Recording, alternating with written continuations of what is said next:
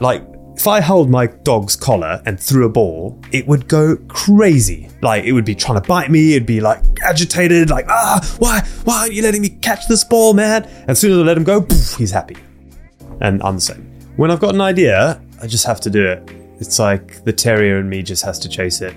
To most people, completing an Ironman triathlon is an achievement of a lifetime. But Sean Conway is not like most people. And completing one Ironman is simply not enough for him. This year, Sean set the record for the most consecutive full iron distance triathlons in a row, which means he swam 2.4 miles, cycled 112, and then finished with a marathon every day, 105 days in a row. There's no passion though. I hate it.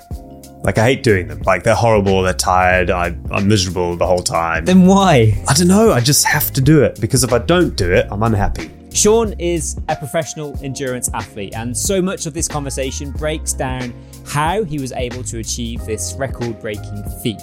Well, there's two types of pain, right? There's pain that'll lead to long-term injury. Then the other pain is just like fatigue pain. That stuff doesn't really bother me. And it's only with experience over the last 15 years or whatever that I've sort of managed to know the difference. In this conversation, we break down Sean's 11 pillars of endurance.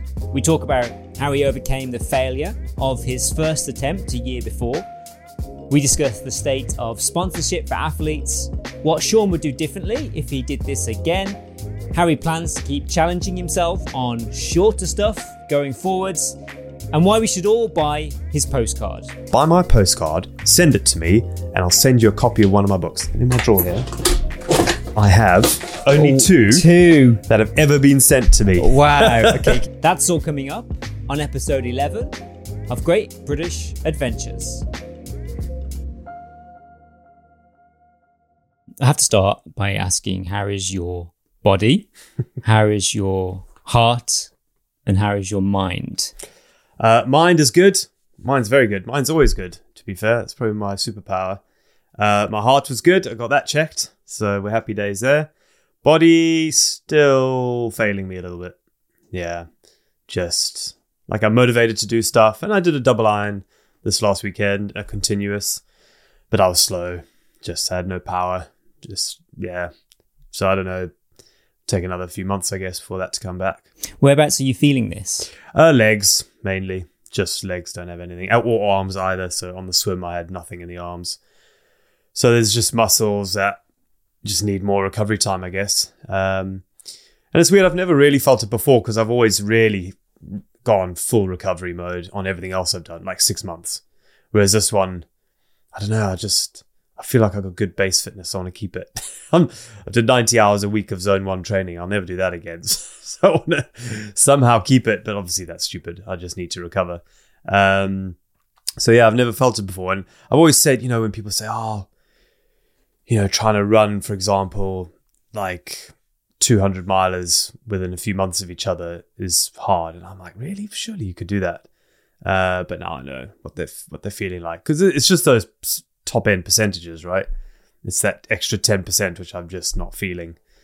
So the power's down, the pace is down, just feeling a bit weak. But yeah, it'll come. I just need to be patient. It's what I find very remarkable about this is we're nearly 8 weeks out from you completing 105 iron distance triathlons in a row. Yeah. And if anyone could achieve that challenge, they would probably think the next 8 weeks, I'm not going to do anything.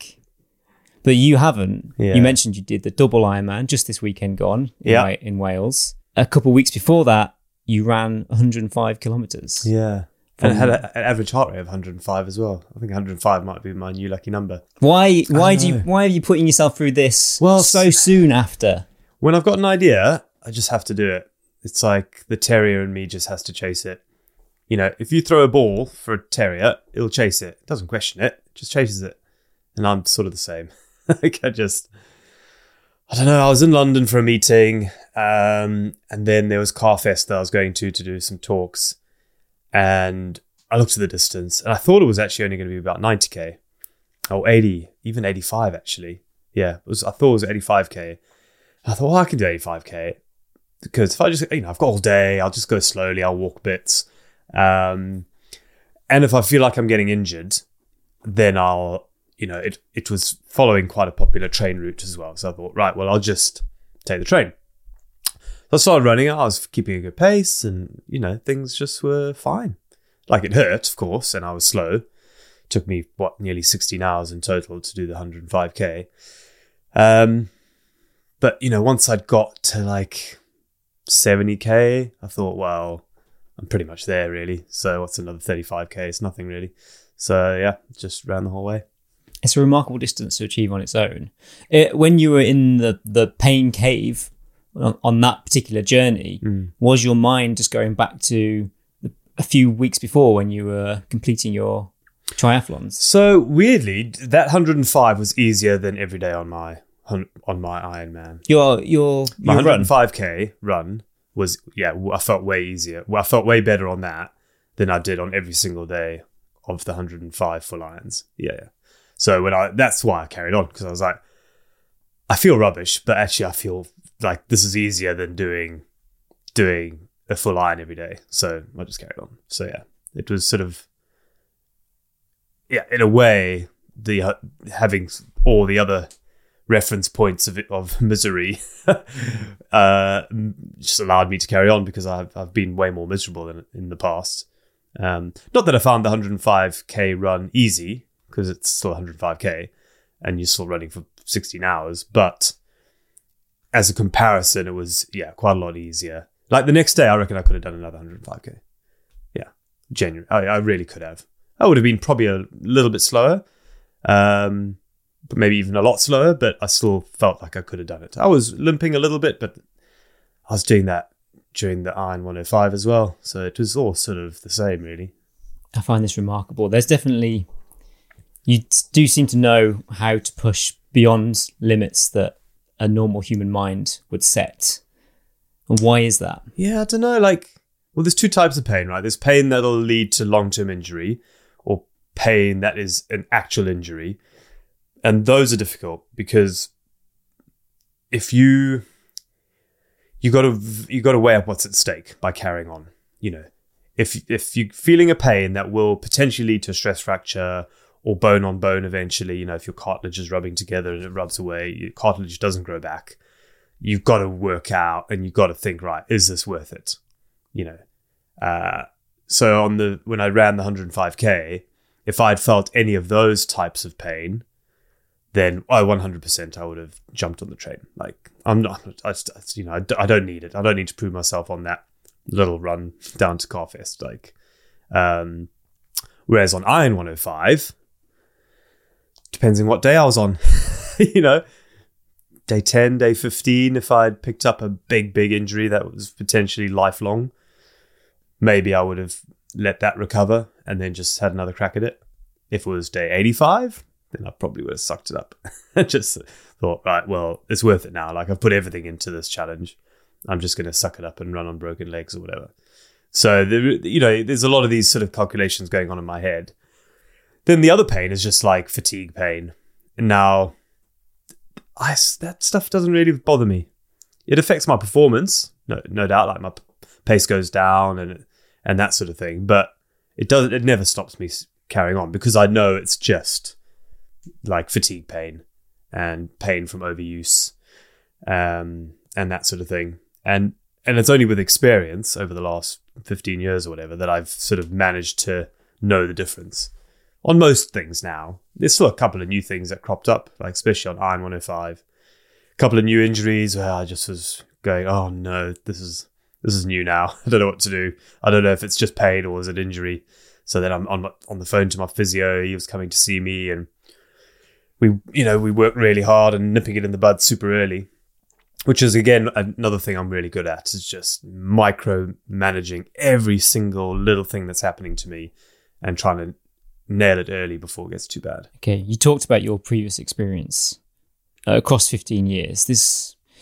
Your adventurous life started roughly 15 years ago with a bike journey across the UK. You cycled the length of Britain. It wasn't to the same pain extent, perhaps, as what you've just achieved with 105 triathlons. But what made you, in that initial instance, begin that one journey that has now started a series of adventures that have lasted 15 years? I'd always take a month off around January, February, March, April, when it was quiet. I used to be a photographer, and that was quiet season up until about April.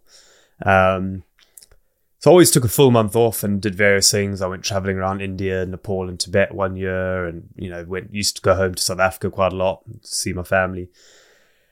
And then one year I was like, right, well, I got a month off. What should I do? And I was looking at places abroad, and it was just like I just didn't have the cash that year or whatever, and thought, oh, well, let me just stay in Britain. And then I thought, well, what can I do with my time? I don't want to just wander around.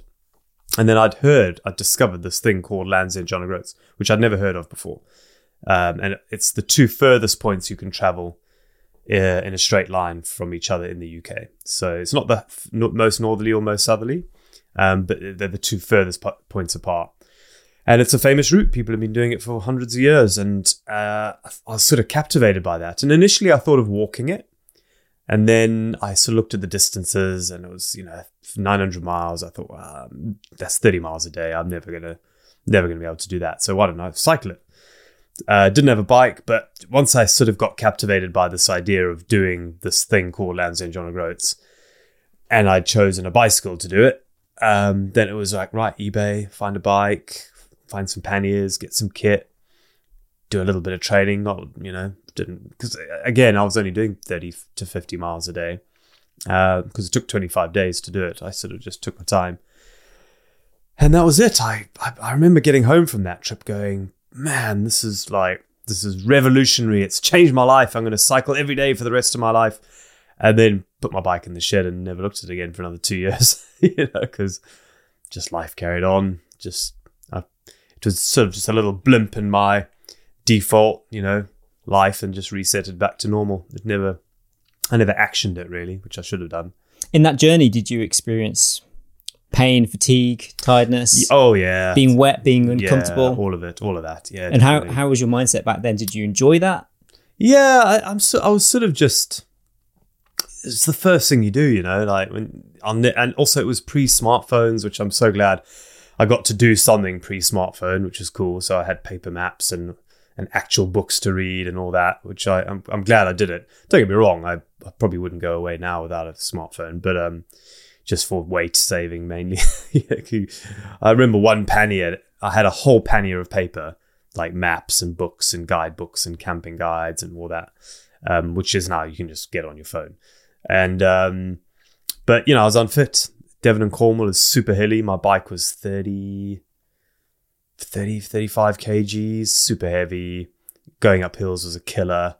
It snowed on me. It was hailing on me. It was cold. I was camping.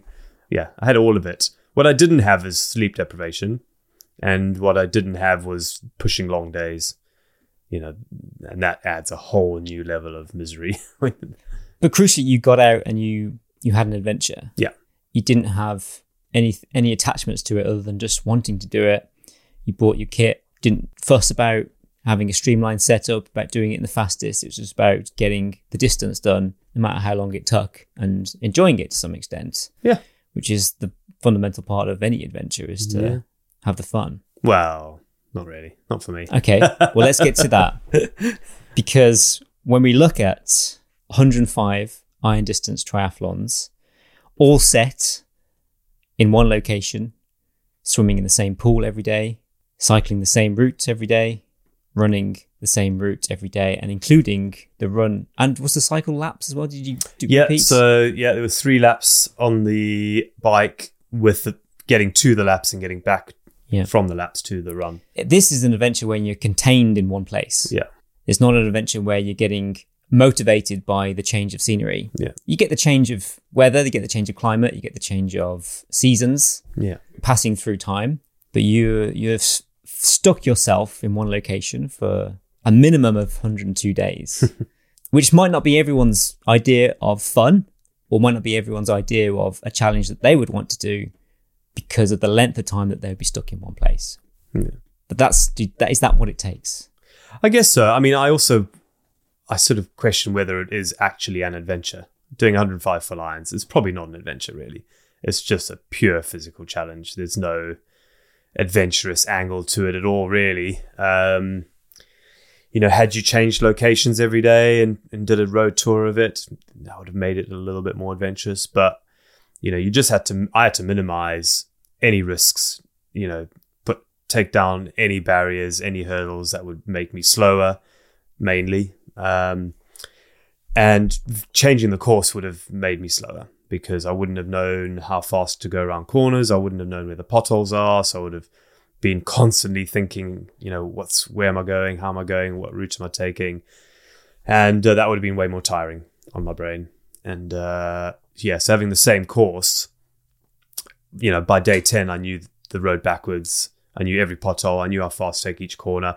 I knew the likely spots where cars would get annoyed with me, and then the spots where it was likely that they would be able to overtake me, likely spots where they'd pull out in front of me out of blind corners. I knew it all, so I didn't have to stress. I didn't have to think. It was just sort of automatic, which then allowed my brain to think about food and water and sleep and all the other elements of, all the pillars of endurance.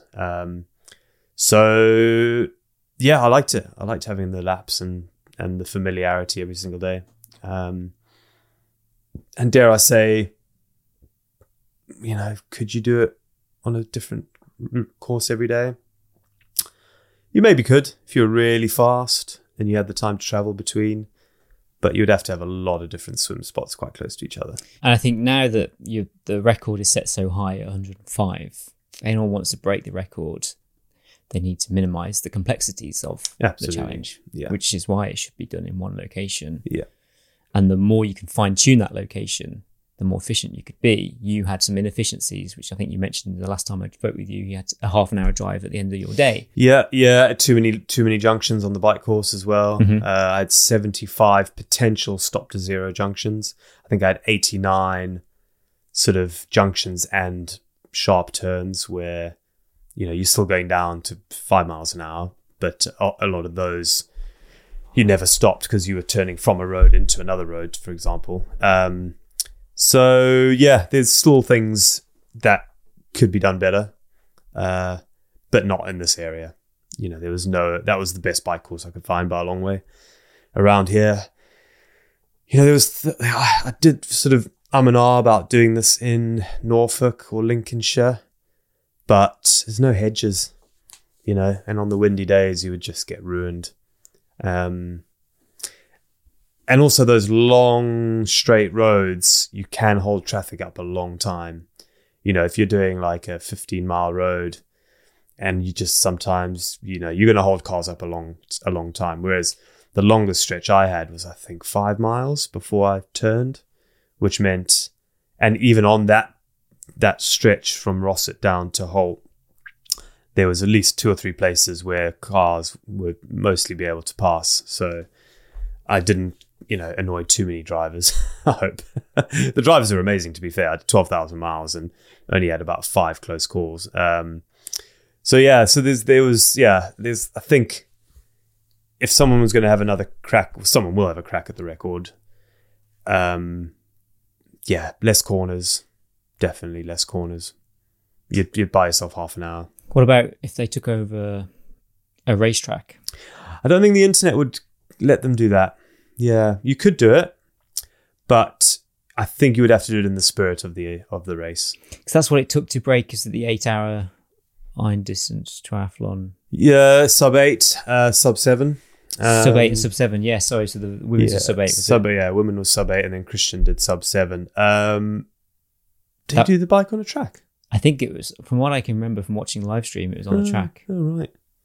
Don't quote me on that. Yeah. I just have visions of the. Yeah, you may be right. The peloton as well. You would have had the peloton. Definitely, you would need that. Maybe you did. Again, for such a big project like that, you would. I think you'd get away with it for that because it's such a. It's a one-off. No one's ever done it before, right? And now the next person who comes along will also do a track if they want to break his time. But because James Lawrence did it in a fashion that was sort of fairly realistic to doing a normal Ironman, if I had then done a track, everyone would be like, well, Right. It's stupid. If he had done a track, I still wouldn't have done a track. I'd have done it because I sort of feel if you're going to do something that's similar to an actual Ironman, I think you should try and do it to a similar level. So your elevation, like, should be similar. And when I went into this, what I wanted to do as well is I wanted to get the record and get rid of any of the buts. And a track would have been a butt. Oh, he broke the record. Oh, but he did it on track. Or, yeah, he broke the record. Oh, but the course was downhill. Or, but his elevation was 0. So everything I did was try to minimize all those little buts. I think the one thing I wish I could have done is done an open water swim.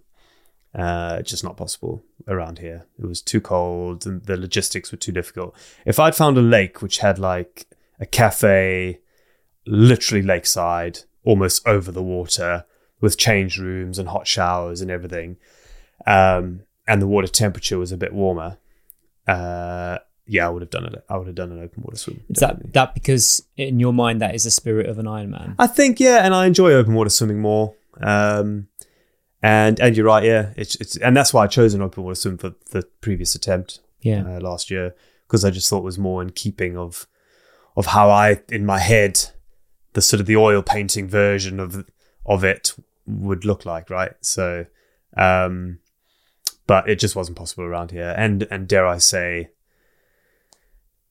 it would be possible.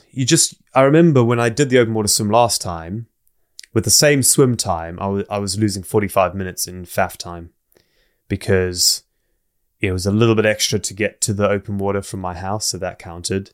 Then there was sort of messing around, trying to get all your kit sorted in the rain and, setting up umbrellas and all this sort of stuff took time. Putting on a wetsuit stood a few minutes. Then I'd need the toilet halfway through, so I'd take the wetsuit off and go into a portaloo and then try and putting a cold, wet wetsuit back on.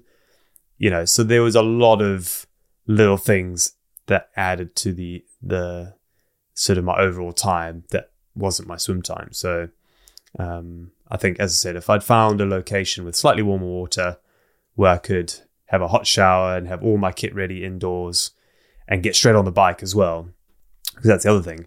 There was like a gravel track through a ford back to the main road, so I'd lose 10 minutes there as well. So, yeah, the open water thing just didn't work around where I lived.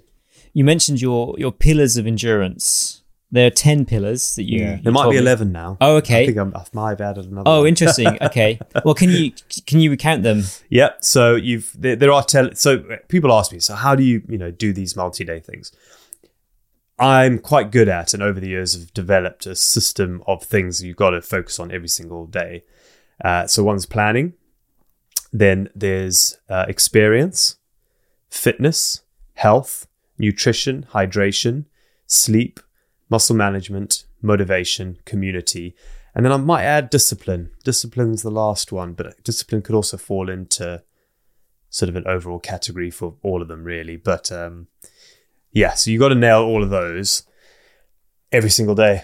If you don't, you'll just be down on power, down on time, really. If one of them, even if one of them's not at best, and yeah, I'm quite good at making sure and sort of overthinking each of those to make sure that I'm at a place where I can sustain a decent enough pace to then get enough sleep. I want to try and break down these pillars. Maybe if we can throughout the conversation, we'll see. I'm happy to go with the flow as well. Let's start with planning, though. Yeah. The first one. You mentioned your first attempt. So a year previous to starting this current record attempt, you attempted in 2022. Yeah. The Iron 102 challenge. You got 7 days in. You had an accident on the bike. Yeah, actually the accident was on day 5, actually. Oh. But I went to day 7, yeah, and then I missed the cutoff, so it was over, yeah. At that time, it must have been very difficult because I know that a lot of work goes into just preparing to even start on day 1. You've had to organise your sponsors, you've got a crew, you've got a social media plan, and then you've got all the gear, you've got the location sorted, and then you begin what you hope is going to be 102 days of a challenge, of a fitness challenge. And it derails itself after after a week, which must have been very, very tough for you at the time. But in hindsight, how important was it to have that week's experience and then have the months following to actually say, okay, that was a good way to test this, and now I've learned how I can make it better going forward? Yeah, there was probably 3 or 4 days after that where I was like, well, this sucks. I'd cancelled a lot of work to be, as you say, away for 3.5 months. Paid the crew up front, a lot of these sort of things. So all of a sudden I'm stuck with a year with nothing to do, well, an empty diary, and an injury, and a failure. So, that was tough for a few days, but I'm quite good at bouncing back. So, the first thing I thought was, as you said, well, that went wrong, so let's work out why and let's fix it. And then the other thing, I actually got quite excited. I was like, I've got another 9 months of training. Brilliant. I know I love training. Like the fact that I had another 9 months to get even stronger, like really excited me. So there was that.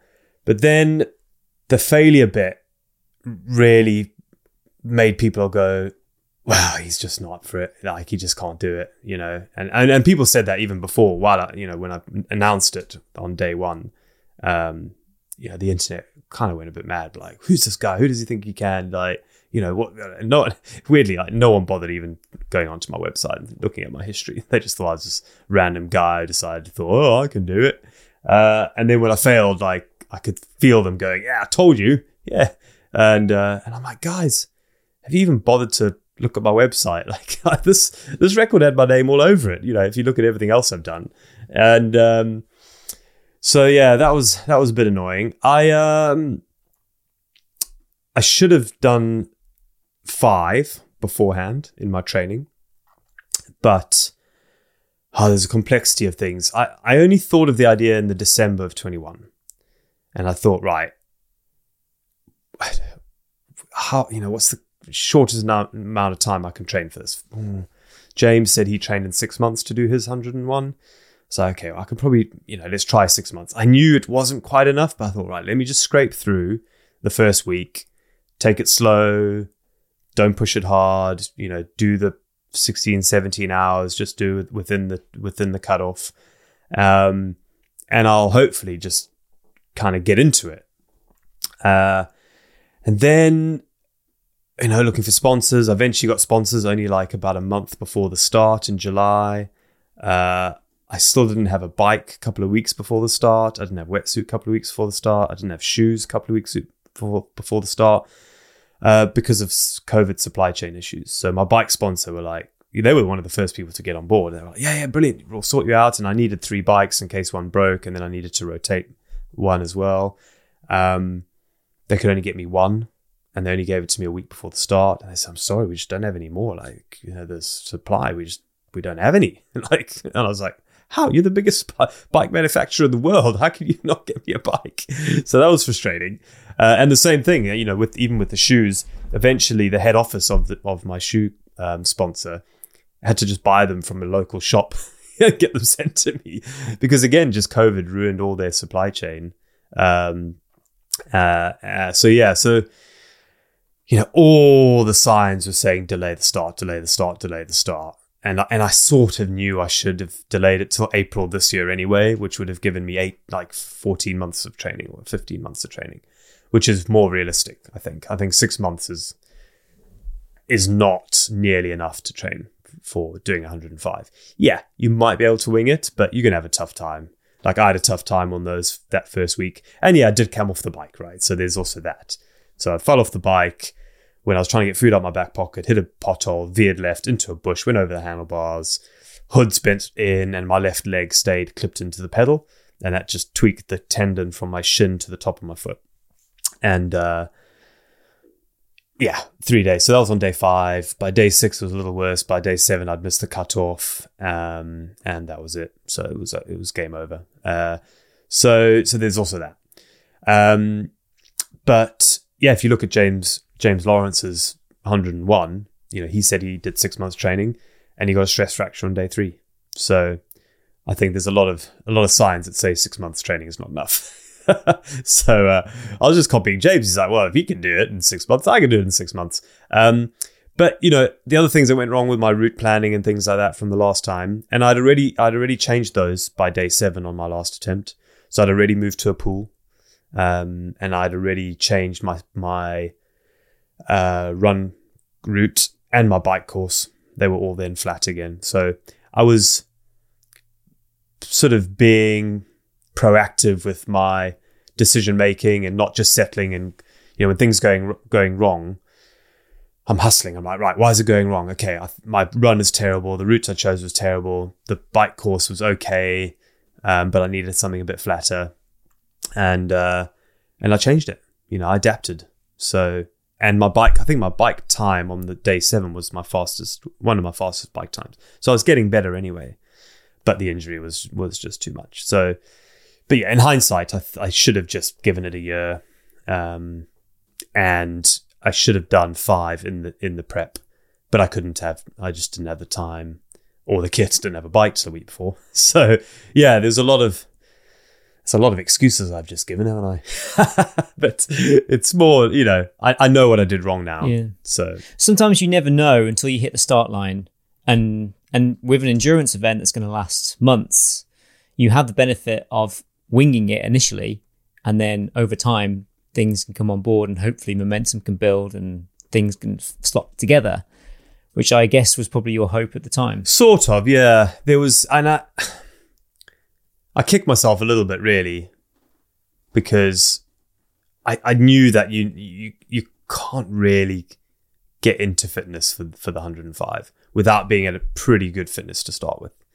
Now, because everything, like when I cycled around the world, I hit the start line super strong, because I knew I'd fatigue. So, and if once you're on the back of the wave, you just never recover. You got to be on the front of the wave so that you're fast enough to get enough sleep each night to go fast again tomorrow. If you go too slow, you don't get enough sleep, you're going slow again tomorrow. You attempted to break the record for the fastest cycle around the world. Around the world, yeah, in 2012, yeah. So that one I was strong to start. And I knew that doing the Iron 105, I should probably have been the same. But again, I was just impatient. The thought of, from December 21, waiting till April 23, I was too far away for me. The terrier in me was like, well, I can't wait that long. We're going. Come on, boy. But it was a bad move. This is an interesting point to make, because you're obviously an adventurous person. In looking in your track record of what you've been able to do, you were the first person to swim a length of Britain. You've also cycled it, as we mentioned, and you ran it, and you're the only person, I think, to date still to do a triathlon of the length of Britain, the Land's End to John O'Groats. Yeah, until Ross Edgley or Jasmine Harrison decide to cycle and run it. Yeah. Or Fiona Quinn, if she decides to swim it, because she's walked it and cycled it. Then yeah. So there's 3 people in the running. Come on, you 3. Come on, join my club, please. You've done something which I've also done. You cycled London to Paris in 24 hours, which is a nice little thing you can just do with a mate or two, or a bunch of mates. I've done that twice, actually. It's a good ride, yeah. Yeah, it's fun. Things like that don't involve too much planning. You can just kind of pack your bags, go get a train booked on the way back or whatever, or cycle back.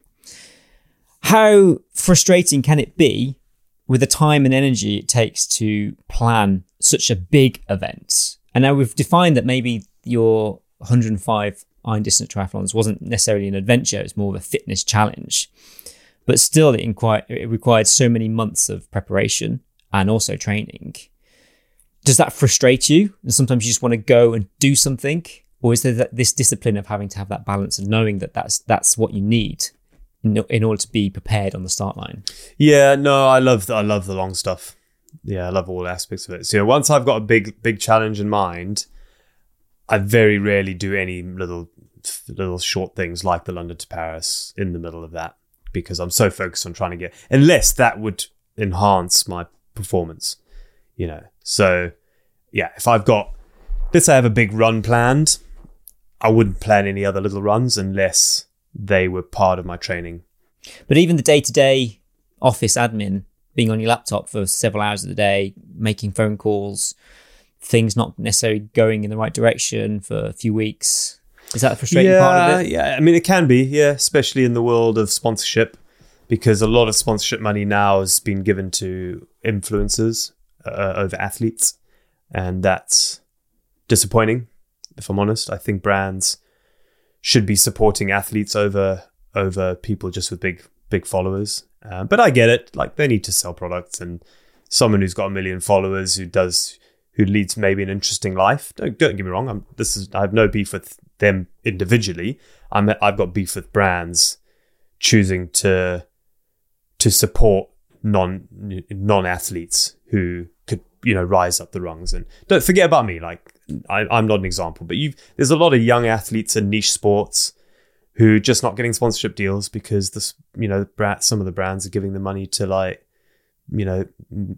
sort of influencers who look pretty and have big followers or whatever. I know I'm stereotyping a little bit here, but it is true. It is true. Unless an athlete now is really good at social media, they're probably not, and they're in a niche sport, it's going to be very difficult for them to get sponsorship deals, which kind of sucks, because I think if you're a running brand, please support some young athletes who have promise, rather than, someone with loads of followers. Because, so that was frustrating a lot of the time, going for funding for such a big project where the risk of failure was so huge. And brands just going, well, actually, no, it's too expensive and you don't have enough followers, basically, which is, I got a lot of... That's a shame. Do you think brands are looking at quantity, not necessarily quality? No, because the influencers do a good job. Like, they do a good job, So if I was a brand, I can see exactly why, because, there might be someone who just is, an influencer, but they've got an interesting life and they've got an interesting backstory, and their followers are genuine and their followers engage with them and their numbers are good, and they probably sell more products through this person. So I have no beef with the influencer. Like, they're obviously interesting. People don't follow people for nothing now, right? So, so the brand is actually doing a good job. They're engaging with a bigger audience, and everything. But I think there should be a little bit of social responsibility for sporting brands, especially, to support some up and coming athletes that maybe necessarily don't have big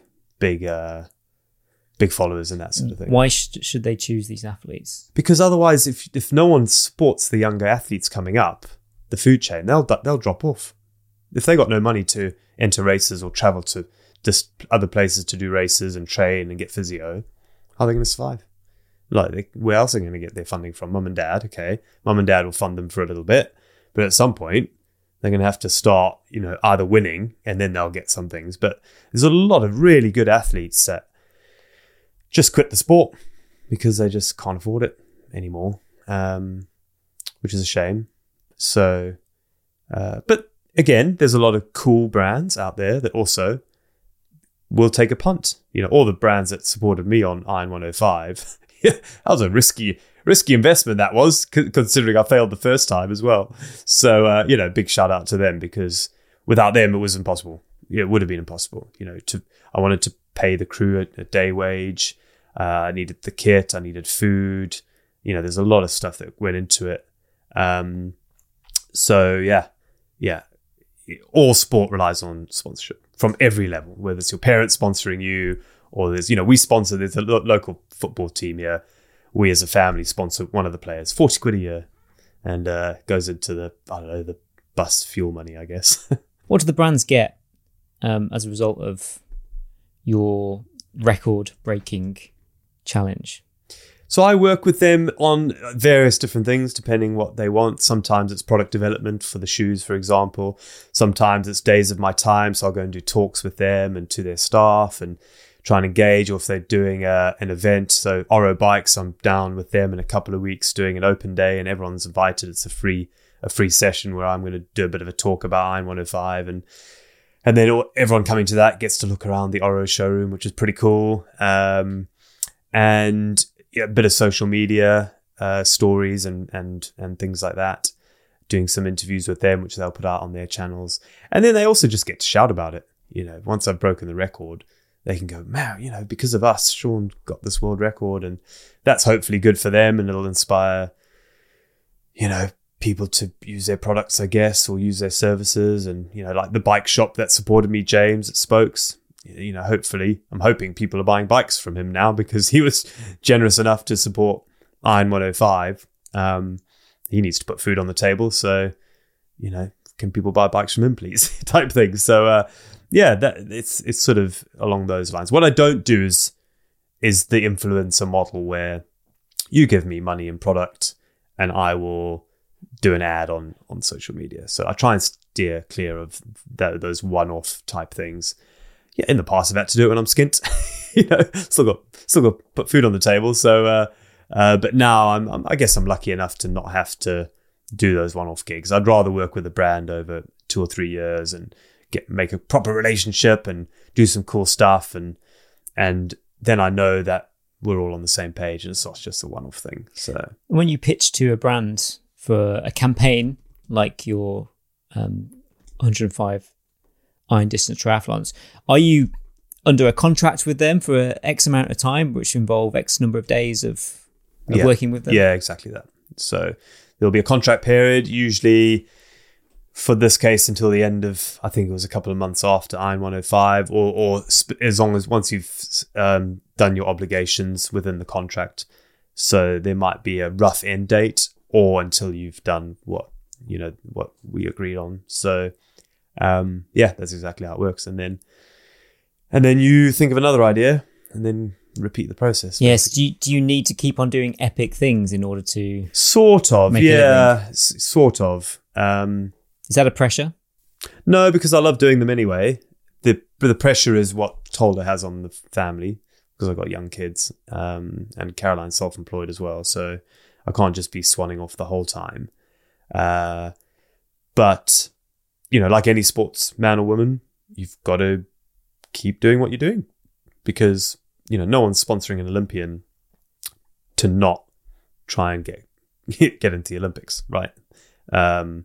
Unless there's something else interesting that they do that brands might find worthwhile being a part of. But I have tons of ideas. Like I did this double brutal. I'm doing 100k in the Lake District. I've signed up for the tunnel, which is that 200 miler in the tunnel in Bath, Bristol. I've heard about this. Yeah. Why in God's name? Oh, I love it. In fact, I nearly pulled out when I found out that they leave the lights on in the day. I thought it was pitch dark for 60 hours. I was like, what? Explain the tunnel to me and to those who don't know.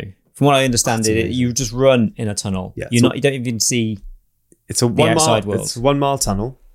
So in Bristol, you say? Yeah, between Bristol and Bath on the old railway track. I've cycled through it. I think it's a mile. Could be a kilometre. I don't know.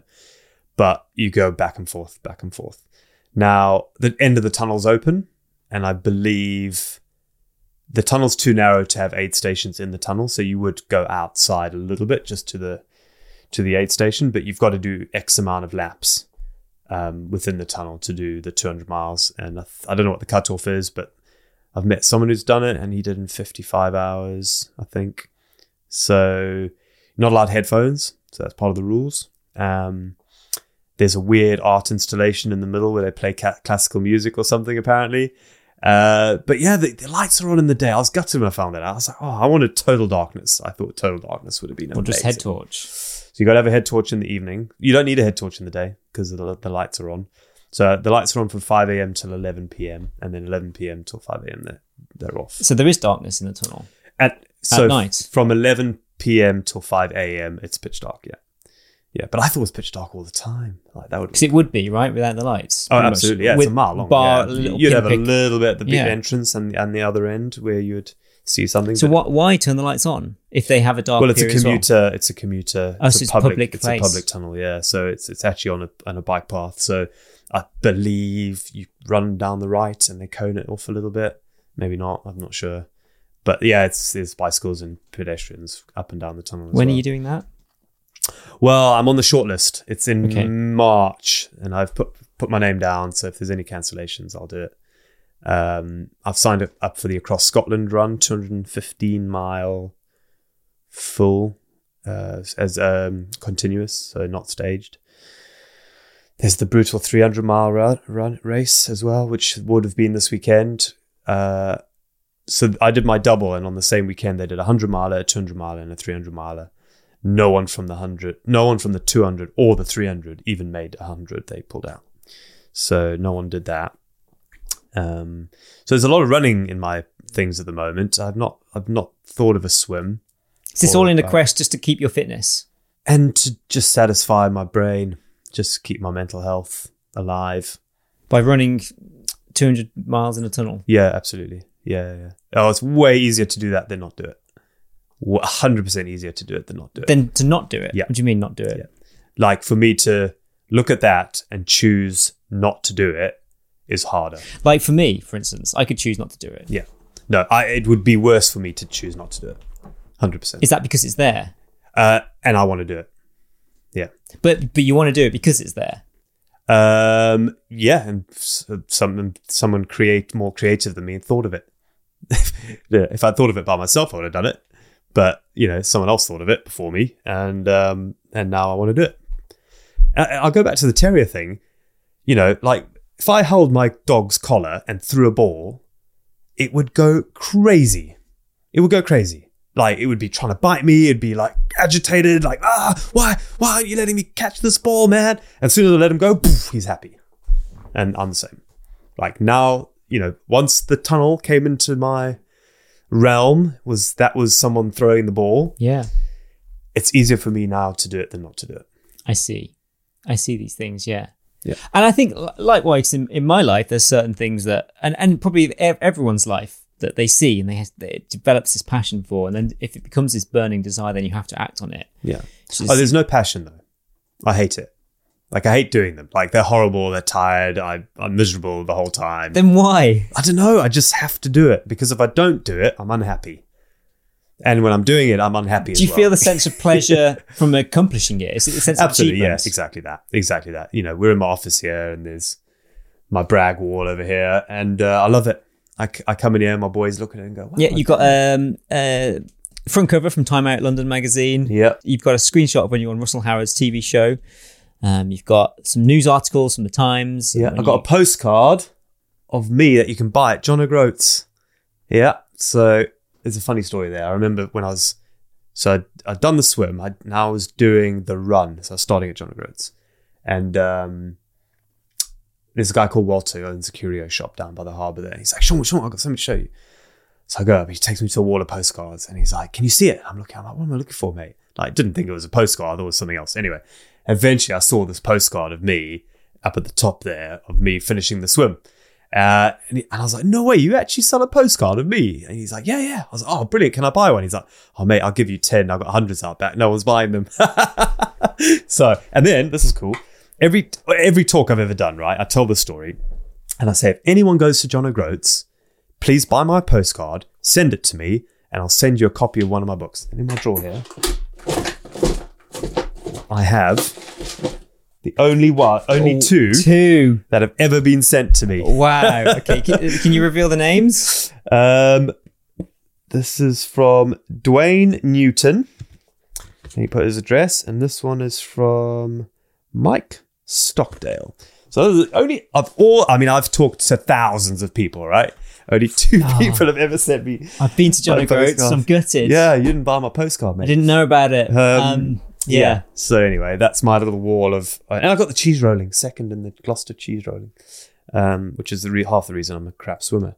But So it's 100% the accomplishment, the achievement of doing it, the bragging rights in the pub, all that ego stuff. It's real. Like, and when you hear someone tell a story about you, that is just no, I don't want to hear that. Like in the pub, if someone says, "Oh my God, you got to meet my friend Sean," I don't like that bit. No, I don't like that bit.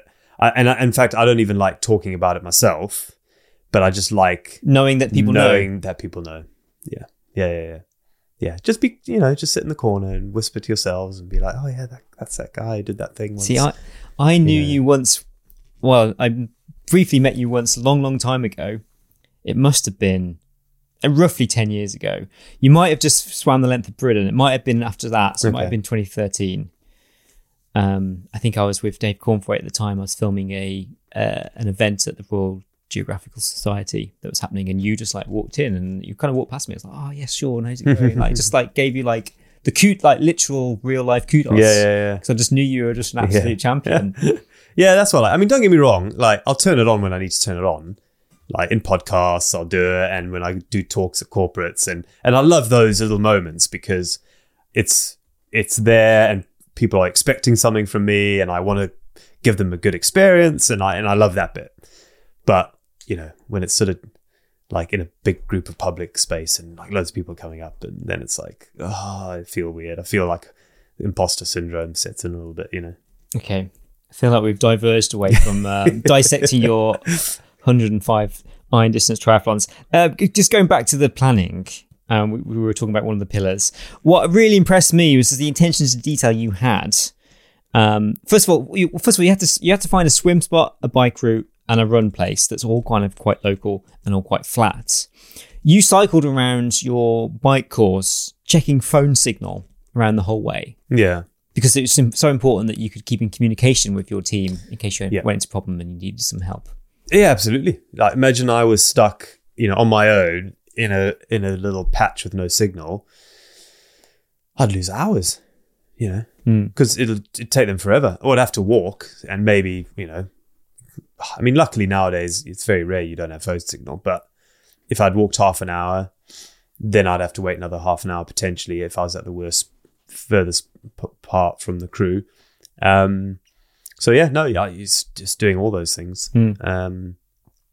Luckily once I knew it was only a pool swim, I had 3 options, and Mould was the closest. I had a backup in Buckley and a third backup in Wrexham. 4th backup would have been a gym. There's a membership gym in Cheshire Oaks.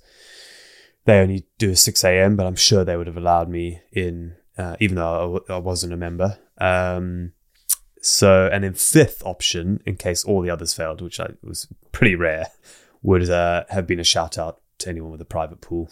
Just done legs in someone's house. Like 10-meter pool. Yeah. Well, I would have needed to be decent. I think I wouldn't have got away with a 10-meter pool. But so there was all that backup. So there was only really one option for the swim, really, was Mould. And then the bike was the one that was the hardest. And I actually did change my bike course on day 15 or 20. And then my mate, Paul Buckley, he came up with the new course, and it was amazing. And it was the best option I had around here. And then run, again, there's really only one option for the run, which you came on. It's the only place around here which was traffic-free and flat. Yeah. So again, there wasn't much thought process around the run. It was always ever going to be that, really. There was all that planning really was quite easy because Paul did the bike course and then the swim and the run were obvious. So it was quite nice to not have to stress about that. Okay, let's move on to another pillar of endurance, fitness. You've talked about the fitness and the training you had to do. What specific training were you doing, both in the initial lead up for the first attempt and then going forward in the following 9 months? Yeah, so I did the same training. I did 3 of everything a week. 3 swims, 3 bikes, 3 runs. I probably did less swims in the lead up to the first one because the swim's the easy bit, Takes the less amount of time as well. So you're not really finding... You can really mess up the swim and you're only losing half an hour. And you've really messed the swim up if you take half an hour longer. Whereas you can mess up the bike or the run and be hours back, right? And I knew I'd get into the swim just from my experience swimming the length of Britain. It came because once you've done the swim, you've which let's say on a really bad day is an hour 45, let's say, which is terrible, but let's say it was that. You've got 22 hours recovery on your shoulders, really. Yeah, there's a bit of shoulders on the bike, but if you're in aero on the hoods, on your elbows, is nothing really. So your swim was always going to get better just because of the recovery time you had. And then, bike and run, just volume, 3 sessions a week. And I did that before for the lead up to the first attempt and then for the second attempt. Is this all low intensity volume? No, mixture. Yeah, no, mixture power. I needed to get quicker. So that was my downfall as well on the first attempt, is I could have done with being... So I had the endurance, I just didn't have the speed. And for this one, because there's no averaging, you really need to be fast enough to get enough sleep. So you need to get, people say, oh, is it physical or mental? It's both. You have to be bang on both, because if you're taking 17 hours to do a full distance, you're not getting enough sleep. You're just not really. So then the next day you're not recovered, and then you're slow again, and it's a downhill spiral. What I should have done is I should have done a week-long bike ride. So morning till night, bike packing, 1,000 miles maybe, straight into a week-long run, maybe 30 miles a day, 200 miles. That would have really given me a good indicator if I'd had any weaknesses in knees or ankles or hips or whatever.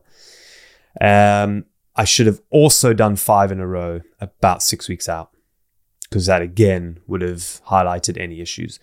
Because in the first week, I picked up a couple of knee issues and a right shin issue as well. So, I would have picked that up and been able to work on that strength, or seen a physio to deal with that, or just made a plan. But I didn't do it because I thought, I definitely didn't do the week-long bike and the week-long run because I was ill in January. And then I nearly did the 5 in a row, but thought, what if I get injured? But then really, if you can't do 5 in a row, you're never going to do 105. So I should have done it anyway, and I would have picked up a couple of little niggles. So I think, what I've learned is I should have done a little bit more really big volume days, multi-day volumes, just to kind of condition the muscles even more, and the tendons and ligaments. But you still achieved it. Yeah, but just that first week was harder than it could have been, and I nearly missed the cutoff on day 2 and day 3. So yeah, I've got your times here. So day 2, you were 16 hours 55. There we go, 5 minutes short of cutoff, and that's because I messed my knee up. How was that run leg? Yeah, horrible. When you were just knowing that time was... So day 2 was just a sufferfest, because I was looking at my times on the run, going, I can only do 8-minute Ks here, or 8:15s or something, or 8:30s. I was so slow. It was not much more than a walk. And then I did the maths. I'm like, I'm going to miss this cutoff on day 2. Imagine that. So I don't know what I did, but basically I just tried. And the weather was terrible as well. I don't know what I did, but I kept a pace that I knew would get me in just before cutoff. And I did.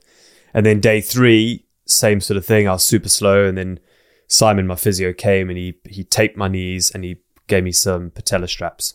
And that really helped things. So day 3, I again was a little bit quicker. I think I was 16:45 or something like 16:47. Yeah, there we go. Yeah. But still very tight. Yeah. Pretty tight. That's one puncture would have ruined that for me. Right. And then the patella straps and the knee taping we nailed on day 4.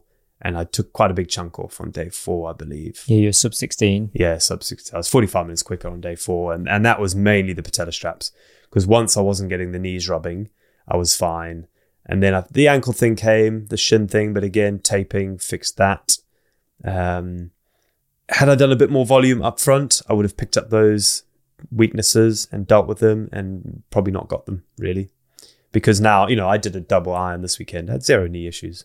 And I've done no training, So I had a saddle height issue on the bike, which caused the knee issue. So that was that. How did you diagnose that? Were you just trying different things and worked that? No, it was my mistake. So when I ordered the new bike, so I did a bike fit on the original bike that I had. And I had 1 centimeter longer cranks.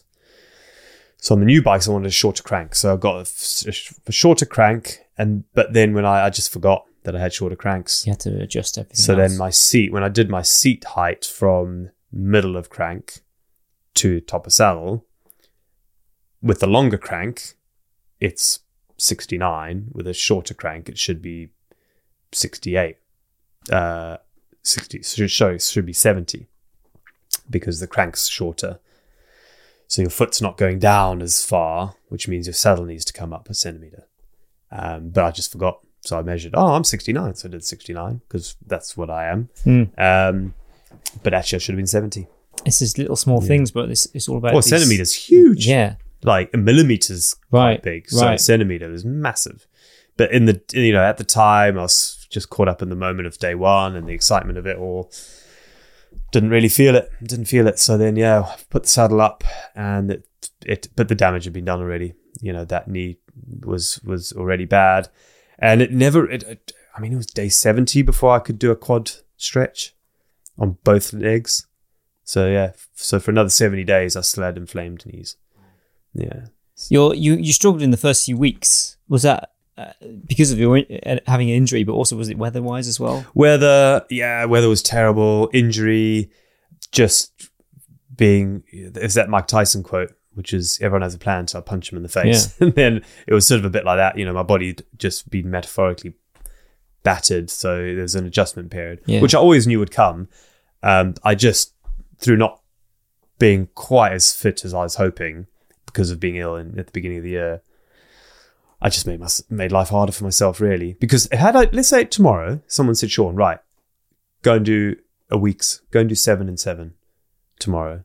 I think I'd have a better time than those 7 now, even though I've done no training for 2 months. Yeah. Because my body's adjusted to the load because of that, of course. But I could have replicated to some degree a better scenario in the training, which I should have done. So if anyone the next person to have a crack at the record, I really advise doing 5 in a row, leading up to it, just to see what's weak. And if you can survive those and you do okay, or, anyone who does deckers would be... What's a decker? So you mentioned 10, this in last... Yeah, 10. 10. So you've got two types of deckers. So you 1 a day deckers, which is like what I did. So you do 1 every single day, or you do a continuous decker where it's all 10 swims in one, or 10 bikes in one, or 10 runs in one. So it's 10 iron distance. Yeah, in a row. Swims in a row. Exactly. So you have 24-mile swim, straight into 1,000-mile, 1,120-mile bike ride, finishing off with a 270-mile run, 260-mile run. So it takes the guy who just won, Dave, it took him 12 days. So you can sleep whenever you want. Yeah. But you're not getting your 8 hours sleep because it's a short-term endurance event. You'd want to minimize that. Exactly. And you're up against other competitors. So if you have 8 hours sleep, you'll wake up 5 hours behind the next guy, right? But I think if you want to do a 1 a day record like the 105, then I would do 1 a day. If you could do a decker, 1 a day decker, and it not ruin you, and you can do them all in a good time, then you're halfway there. So it'd be a good tester, I think, for someone who wants to break it. Okay. Let's talk about your nutrition, another pillar of endurance. It surprised me to see you downing pots of double cream. Yeah, that was just a weight-saving insurance, really, just to make sure I didn't lose too much weight. This was just purely calorific. Just calorific, substance. Yeah. And I was so fatigued. Food didn't really give me energy. I mean, it sort of did. And if I didn't have any, I would bonk massively. But, as long as I just kept the calories going in, it meant I kept the weight on. And I was pretty happy with my weight loss. I only lost 3 kgs over the 3.5 months. That last kg was muscle, so I did feel, if you look at all my times, I did start getting a little bit slower at the end, and it was a grind. Those last 3 weeks, I struggled from a physical point of view. But yeah, the full fat cream was just free calories, because I'd still eat everything I needed to eat, and then just down a bit of full fat cream, and that was 300 calories or 200 calories, which I wouldn't have had. Or even more, probably about 500 calories on a big gulp, really. Would there be anything you'd change about what you... I'd have more vegetables. I had very few vegetables for 3.5 months. You just had a lot of carbs? So I had meats, milks, right, nuts, fruit, and grain. And the meats and the milks are all animal-based? Yeah, exactly. Proteins? Yep. Yeah. Where do you lie on the plant-based protein versus animal protein in terms of endurance? I think plant would probably have been better. I don't know. I felt good. Although, to be fair, when I had a bit of meat with fat in it, or I had some full fat cream, I felt amazing. Or cheese, I felt amazing, if I'm honest. But then I also felt amazing if I had some avocado or some nuts. Yeah. So, I felt amazing having crisps, which had oil on it, fried crisps with oil and salt. It's so interesting. From some of the longest term stuff I've done, I now don't eat any animal products, but I used to. And I remember doing a long bike ride, just 100 mile or something, and I had like a quiche. Yeah. And the next hour on the bike was horrible. Yeah. So this fattiness was just like slurping around my body. And and that really, it stuck in my mind, was like, okay, that's not the thing I need to be eating when I'm doing something like this. And so the fatty stuff, like your double cream, your cheeses and your meats, which are high fat as well. Mm. It's interesting to... I think your body adapts to whatever you put in it, you know. If you're used to something, it'll get good at using it as a fuel. You had a lot of smoothies as well. Could you, looking back on how you wanted to eat more vegetables, couldn't a few like green beans? Yeah, I didn't have that many smoothies, to be fair. You may have caught me on a few days where I did, but no, I should have. I had the athletic greens every morning, so I did get my macronutrients from that. But yeah, I was sort of too scared. Like once I got into a system that I thought was working, I was like, right, just it's working sort of. My times are okay. Like let's not try and fix something that isn't broken. But I really wish I had a bit more. You know, I probably could have had a bit more beans, bit more healthy grains. So I was having oats, really, my main grain. I was having some couscous, some rice, but mostly wheat, I guess, in the form of pasta. And you had a nutritionist on board? Yes, yeah. But that sort of gets thrown out the window because your taste buds get ruined. So the nutritionist helped me with all the powders in my bottles mainly. So I'd have, of my 8,000 calories a day, I was probably getting 3,000 of them in the bottles while I was drinking. And then the rest of it in food or cream, you know, that. So, but there's no point, you know, she was saying, oh, well, you know, what can you eat? And I was like, oh, well, I quite like sweet potato and I quite like rice cakes and I quite like potato pancakes. And then after a week, I hated all of them. So just sort of pointless writing out a proper eating plan when your taste changes the whole time. But I wish I'd had, because I could have had quite a lot of vegetables when I got home in the evening. But then it was hard because, you know, you look at a bowl of carbonara, right? A big bowl of carbonara is easily 1,000 calories. You know, the equivalent in something vegetable, unless you throw tons of sauce in it, is half that. So in my head, I'm just doing the calorie count in my head. And I'm like, wow. And you're already eating a lot anyway. Yeah. To have to eat more just to get your... Exactly. You know, my stomach's only so big. Yeah, I couldn't have doubled the size because I'm filling my stomach already. I tried a stomach stretching program in the lead up. Explain. Yeah, so you eat your meal and then at the end of each meal, you have a litre of water. Yeah, so I did a bit of that to just try and stretch my stomach so I could take more in. But yeah, it didn't last. A couple of weeks in, my stomach had shrunk down again because I was eating a little and often rather than big meals. So I just couldn't stomach big meals really. Yeah, it was. I wish I'd had more sort of Buddha bowls and things like that. I think it would have done me well, but again, it would also involve someone making that. Yeah, I didn't have someone on board as an active nutritionist who could have gone. I think again, if I had all the monies in the world, I'd have hired a chef to put meals together for me. But you know, I landed up just buying microwave meals and things like that. I had pre-made a whole lot of meals which had tons of vegetables in them, but the flavor was just horrendous. So after the first week, I stopped eating them. Okay. Hydration, another pillar. Tell me what that means to you, because is it just water or is it something different? Yeah, so I lose the last time I got tested, I lose 3.4 grams of salt per litre of sweat. So, you know, call it 2.5 grams an hour potentially when it's hot of salt. So I have a salt deficiency. So I really need to up my salt. And so I was having water on its own with some salt would have been the best, but I sort of chose to have calories in the water as well, so didn't feel as good as I would have done had I just had water. Like sometimes I was like, I don't want calories, man, in the bottles. Like just give me a bottle of water, and I'd have a bottle and I'd feel amazing. Like it was water and salt, just water and with a bit of salt in. Yeah, so it's often just table salt, sea salt. Any flavourings? No. I quite like salty water as a flavour.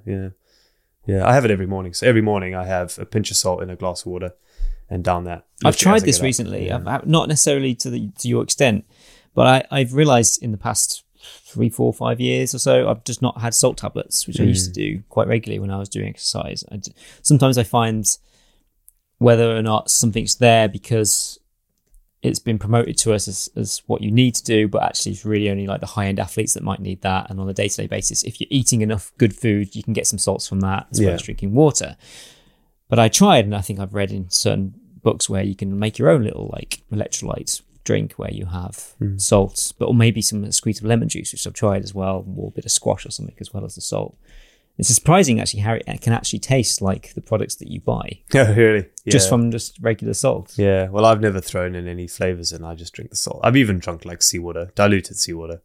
I've done a run around Jersey, and I knew I was coming into an aid station where they had, and I was just sick of the electrolyte flavors.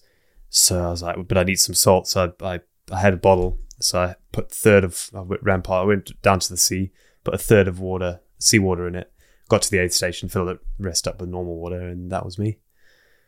Probably not recommended if anyone's listening. Probably don't do that. I don't know. I probably had a disclaimer somewhere. Is this because you drank so much seawater on your length of good and swim? Probably, yeah. I'm just now. I need it. You're an aquatic animal. I'm basically Hercules. Yeah, I don't know. Yeah, so I mean, basically, just drink. On something like that where it doesn't matter if you pee all the time, as long as you it'd be quite hard to overdrink on something like that for your sort of health. Maybe you could still. It'd be hard though, like when you're sweating so much. And because I didn't need to operate at that 95th percentile of performance. I just needed to be decent enough to finish within 14 hours. And yeah, sometimes it's good, some days it didn't go well, but I'm quite good at it. So my double iron now, I drank 20 liters in 40 hours. So wow, yeah, that is a lot. Yeah, and I probably could have drunk more. I was dehydrated at the end of that. It was hot, like I was sweating buckets. Yeah. So I probably could have drunk 25 liters, I reckon. Another pillar of your endurance, sleep. You've talked about how it was so important to get your 8 hours sleep, how to finish in a time that allowed that. But there's a balance of not going too fast that you're going to exhaust your body. That's going to cause it to need more recovery. Yeah. What was the perfect balance for you? So 14 hours was perfect balance for me. To undertake the triathlon. Yeah, because 14 hours gave me 10 hours off my feet, which allowed me, because I had half an hour in the morning from wake up to being in the pool, and then at least half an hour getting back home, really, once I'd packed up the car and all that. So that was an hour, and then it gave me another hour of just leeway either side. So potentially 14 hours means I'd be home at 7:30. It gave me an hour at home to eat and stretch and have a hot bath and a shower. And then in bed at 8:30, it gives me 8 hours sleep. So 14 was the sweet spot for me. I think if I'd finished my run near home, 14 and a half, I could have slowed down a little bit more even. But then that's more time on your feet, really. Where would you have slowed that down? If you could, go a bit slower. But then... Well, I wouldn't have. No, I wouldn't have. Yeah. I would have still... No, let's say it's more... Had I not been fit enough, right, I could have dealt with a 14 and a half and still got 8 hours sleep if I was closer to home. And even now, I probably still could have been 14 and a half. But what you need to do is you need to be able to, in the best case scenario, stay in zone 1 all day, do it quick enough that gives you at least half an hour at home afterwards and gives you 8 hours sleep. So, minimum. If you're super fit and you can do a 12-hour every day in zone 1, then this becomes even more sustainable for you because you then get 12 hours recovery. What would you do with all that time? Yeah. Well, you just put your feet up, recover, watch Netflix. It'd be great. And the decker, the real fast deckers, do it in 12 a day. The 1 a day decker people do it in 12. It's amazing. So you're getting so much recovery that the next day you're fully recovered you can do 12 again. Not to say that anyone could do 12 a day for 105. I think there probably is one or two people who could do that. It'd be risky because 12 is quite fast.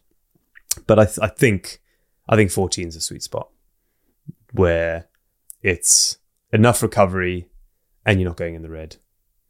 Yeah, for me. But maybe 13 could have been it as well. Could there ever be risk of having too much sleep? Only if too much sleep makes your quality of sleep bad, and that's an individual thing. I did try one night having 9 hours, or one of my 13 and a half days or something. I think I had like eight hours. I thought, right, I'm gonna go to bed at like 7:45. And actually, I had terrible sleep because it was sort of almost too long in bed, so the quality was bad. And so that's an individual thing, I guess. But you find a sweet spot where your quality of sleep is perfect. So for me, it's 7 hours, 45 minutes.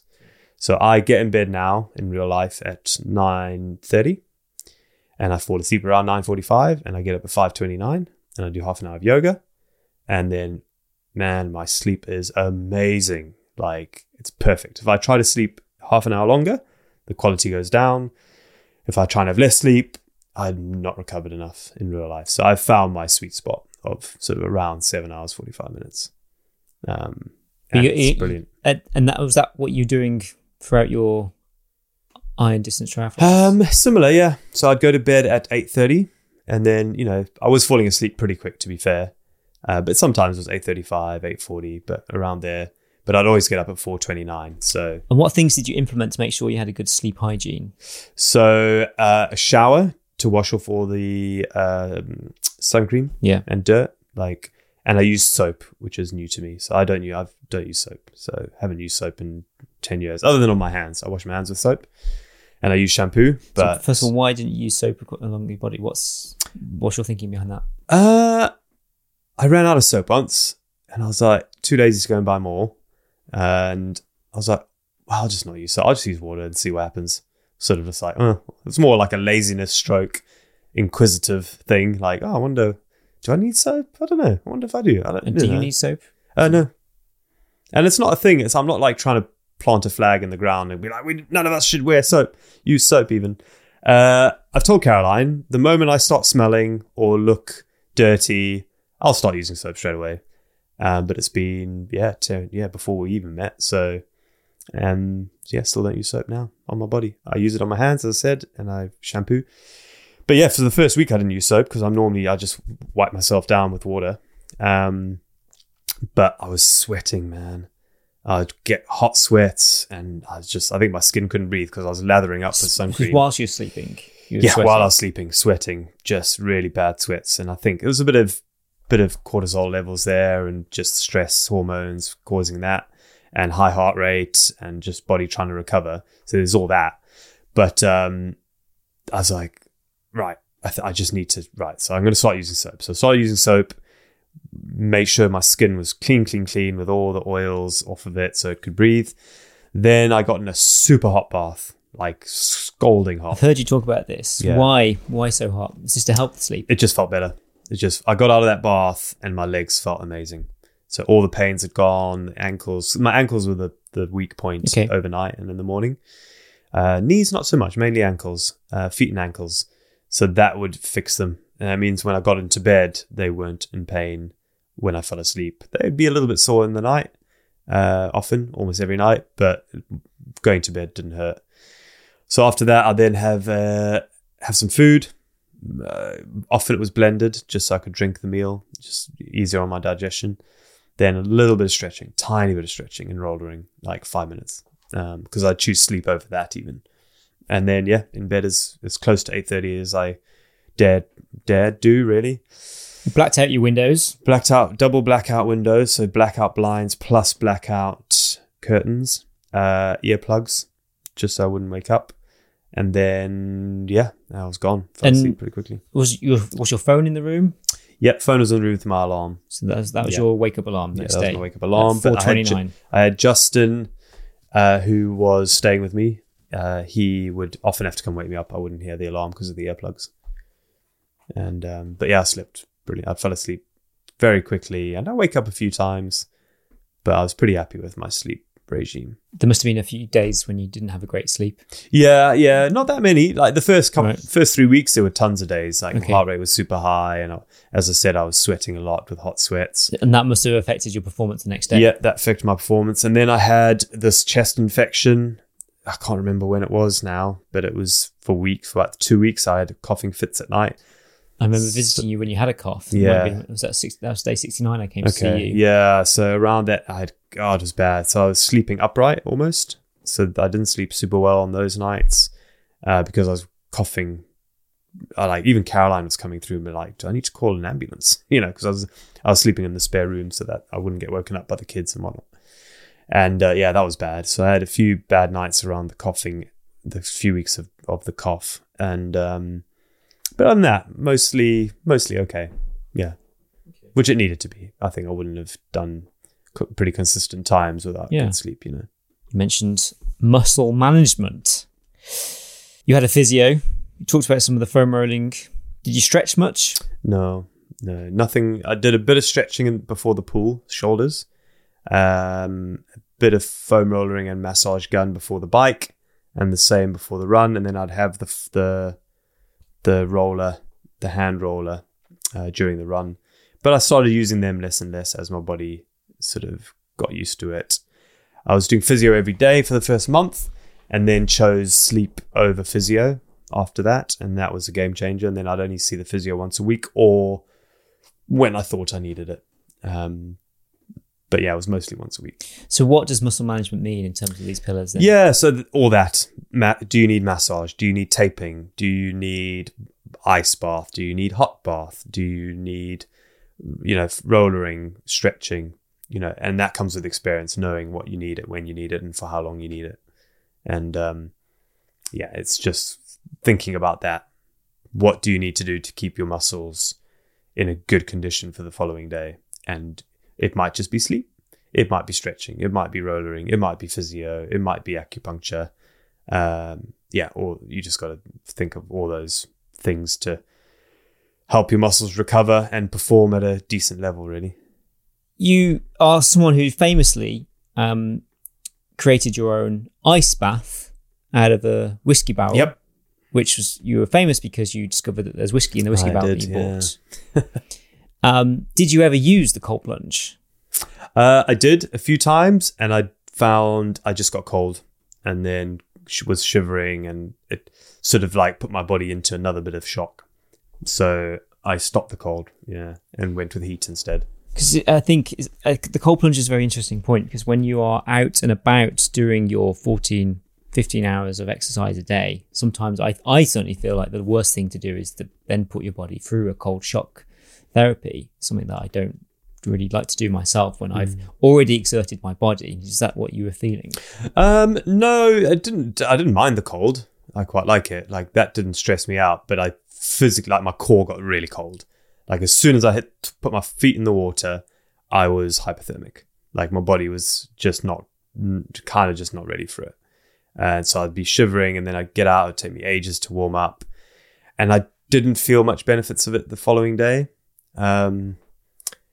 Because maybe I wasn't in long enough, because if there's cold the cold anti-inflammatory would help recovery, but it just didn't work for me for this. I do it now, and I do it with training now, and I do it in the evening, and I enjoy it. I've got a sauna as well, so I do cold in the evening if I have the time. But there I found hot worked better. And I'm not the only one. A lot of people who do deckers will go home and have a hot bath straight away. Will go to their hotel and have a hot bath over cold. So it's not I didn't discover anything new here. People have been doing it for a while. But I did try it. And I tried it a few times throughout. It's not like I tried it once or twice and gave it up. I'd do it a couple of times and that didn't work. And then I'd leave it 20 days and I'd be like, let me try again. But then I think from day 50 or 60 on, I was like, right, I'm nipping the cold thing in the bud here. It's not for me on this challenge anyway. So how was your health throughout this? And how did you keep track of your health? Just didn't want to get ill. So no handshakes. Luckily, COVID brought back the fist pump. So that wasn't a shock to people who came and joined me, the fist pump thing. No handshakes. Try not to get close to anyone. Trying to keep on top of it. I mean, I got this chest infection, as I said, with the cough. I don't know how I got that. I probably got it at the pool. It's a public pool. And probably got it there. Or I could have got it at the showers at the gym where I was getting changed. Not sure for the run. And but yeah, just hoping for the best. I didn't sort of get COVID or anything worse, really. Part of, I guess, of keeping your at least physical health was your sleep, which we talked about, your nutrition, which you've also talked about, was having this low heart rate, low intensity workout really crucial as well, because I guess if you ever raise your heart rate, you're then pushing your body into the red, which you probably don't want to be doing if you want to keep consistent day after day. Yeah, I mean, it got to a point where 110 was my heart rate, and that's all my body kind of had in it. I could have pushed it higher, but as you said, it felt like I was pushing it higher. Even if I push it up to 120, that felt like a real effort. How did you manage that on the bike rides when you were with a group of stronger riders who were maybe on fresher legs? And it was hard. Some days I just was like, screw it, let me just go up to 120. But it got to the point that even when the other riders were super fast, I could still keep up at a low heart rate. Like my heart was really conditioned by day 30 or something. I always had the lowest heart rate. When people came and ran with me, I'd always ask, I'm interested, like, what's your heart rate?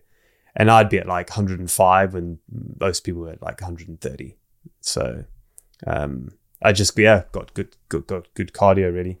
And there was times where I had to sort of politely ask the cyclists to slow down, especially new people who came for the first time. They're all a bit excited, but the regulars sort of got to know the pace we wanted and not to pull out of junctions too quickly. And there was a couple of bridge flyovers over the A55 that we needed to slow down on. So it was I was quite good. Mostly, I did get caught up in the moment every now and then and go too fast, and then paid for it for days after. But I was pretty good at managing that, I think. How did you manage your mental health? I didn't have to, really. I think it was mostly good. I had a wobble in the middle when things weren't going well. We hadn't raised as much for charity as I thought. The Carolina's had she had a particularly tough day that day with the kids, and I'm thinking, well, if we're not raising money for charity, no one really cares about this. And Caroline's having a tough time. I'm leaving her in it for 3 months. What is the point of this all? So it was that one day where I sort of said, oh, well, what's the bloody point? But then I just cracked on, and actually the next day I felt okay, and the grandparents came and helped out, and we raised a bit more money for the charity, and so it all sort of came together. But for the most part, my head is my strong bit. How much were you following numbers in terms of maybe your socials or like you said, the charity donations that were coming through? Yeah, only the I didn't do social media personally for the whole 3.5 months. I wrote my daily blog and sent it to Justin on WhatsApp, and he would update it. But yeah, I didn't do any social media, didn't look. But yeah, of course, the charity numbers was important to me because we really wanted to raise that 100 grand. And yeah, I mean, by halfway, I think we were only on 3 grand. Wow. Okay. Yeah, it was bad. Yeah, it was super bad. But these things do take time to build. And I think exactly. Sometimes you can claim to go off and do something. It's like, I'm going to go do this. It's like, okay, great. Well, go and do it. But come back to me when you've done it. Yeah, well, exactly. Because it's not a story then. Because anyone can try and go and do something. But it's not until they achieve it. No, exactly. But, I still think, we did get the 100 grand in the end. But to be only at 3 grand on day 50, we're like, geez, that was disappointing, if I'm honest. For me, just my personal goals. But as you say, people are sort of waiting until I'm nearer the end, right? They don't want to give money towards something that wasn't going to happen. So I appreciate that now. But at the time, I was sort of like, come on, man, I'm struggling here. This is if true. I'd said I was only going to do 50, you'd have given me money by now. Yeah, like 50 would have been a worthy enough fundraising challenge for so many people. Well, exactly, yeah. But it's not the record breaking. No, exactly. No. So, no, I get it now. Times are tight for people, and they would just, and I would be the same. If someone was going to do that, I'd wait till day 101 as well. So True Venture Foundation, the charity partner you chose to raise the funds for, tell me about them. Yeah, so Ryan Morrison set it up. He's got 2 teenage daughters, and he was noticing how it was a fight to keep them doing sport outside of school. And yeah, so he thought, why is this happening? And he looked into it and found out there was just loads of gaps and issues within the sort of the progression for kids to do sport and carry on doing sport in after school and, you know, when they've left school and outside of school times. And so he wanted to just put some money in a pot to allow youth clubs to apply for it as a grant system. And when I heard about that, I said, you know, why don't I raise money for that pot as well? And then we'll have more money to give away. And he said, that'd be great. So that's basically how it worked. So we've raised this 100 grand, and I think 50 grand of that is going into a pot. So if you're a youth club in North Wales, at the moment we're targeting only North Wales, but if you're a youth club in North Wales, or a young athlete, we're doing a young athlete grant as well, and you want some money to help you train, or you're a club, you want some cash, you know, the True Venture have this money to give away now. They're just giving it away, and I'm working with them. I'm volunteering tonight. I'm going to a youth triathlon event in Ruthin, just to show my face and chat to the people and just see how it works and see what avenues there are for kids to progress within youth sport. When I say progress, just be physically able to do it, because it gets to a point where, you know, they're just like, well, there's no clubs now because there's no coaches, because there's nothing, no facilities. So that's happening pretty much now. So it's exciting. We're just now trying to work out how we can kind of raise more money to keep it sustainable forever and ever. Because I think it's super important, because only 39% of kids in Wales do sport outside of school. 39%. I mean, that should be, it should be 80%. Access to sport is a fundamental right, I think, for all of us, but it is can be so difficult with finances and just finances, lazy parents, you know, not knowing where to go to get kids into different types of sports, expensive as well, as you say. Like, we wanted to send our kids to swimming lessons. It was, we waited 14 months for the local council pool sessions, which you still pay for, but they're subsidized. And the other option was 220 quid a month, private. Wow. To send 2 kids to a private sort of swimming classes where they just splash around the shallow end. 220 quid a month. That's crazy, you know? So, yeah, there's lots of challenges. And I think this is where True Venture just going to say, well, we've got the cash. You know, if you're a club and you want to put on more youth swimming sessions and you want to pay a coach 20 quid an hour to do it, apply to us. You know, I say us, it's Ryan Morrison's thing, but I'm sort of heavily involved as a full-time volunteer almost. But yeah, you know, True Venture will give you the money. So it must be so rewarding to see the fruits of your labor, in some sense that you've actually done something and raised such a huge amount of money to a local cause, which you are so connected with, and you can just kind of pop off to the evening and see what they're doing with the money that you've raised. Yeah, exactly. I think none of the money's actually implemented at the minute. Yeah. We've only set up the grant, but so it'll be in 6 months' time, we'll be able to get that little ego boost, which I love it. You know, I can't deny I get a big thrill out of going and seeing something where a bit of the 105 money's gone towards, and see some kids being active. Oh yeah, I love it. So I'm going to carry on doing it. This leads very well to another of your pillars, community.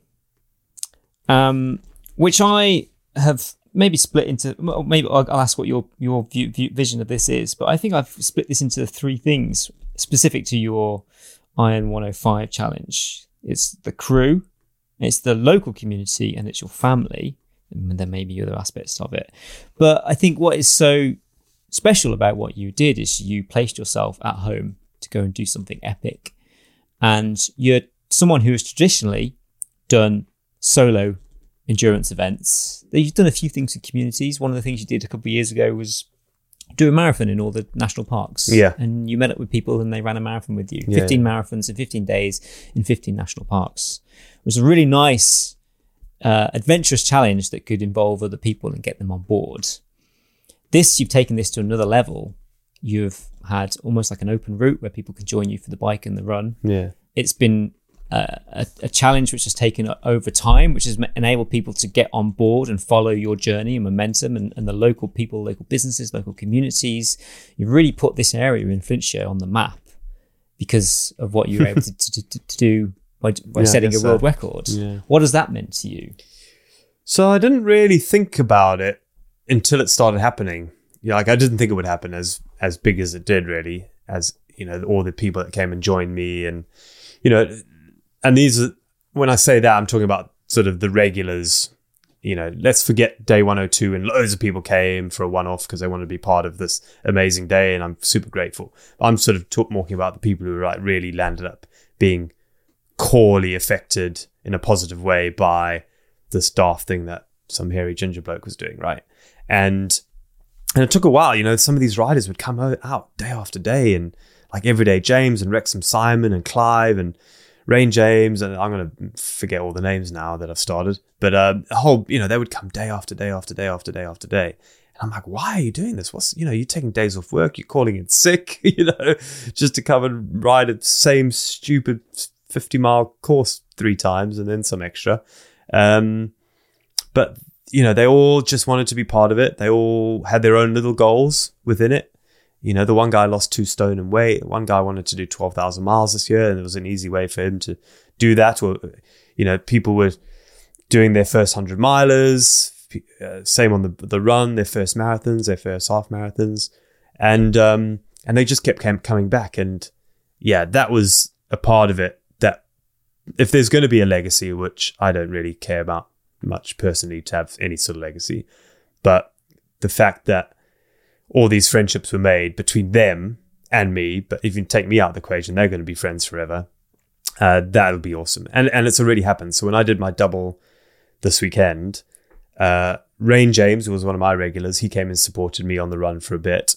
Then I had Ian, who again was one of my regulars. He supported Nicola because she was running the 100-miler. And Nicola was one of the regulars who ran with me as well. So there was this sort of like everyone's helping each other out now. And then teacher Simon decided to do 24 hours on the Iron 105 bike course. And we all came out and rode with him. I rode from 1 a.m. till 8 a.m. with him the night. And it was awesome. This now, Ian's put it away. So there's been an Iron 105 hug around a whole group of people.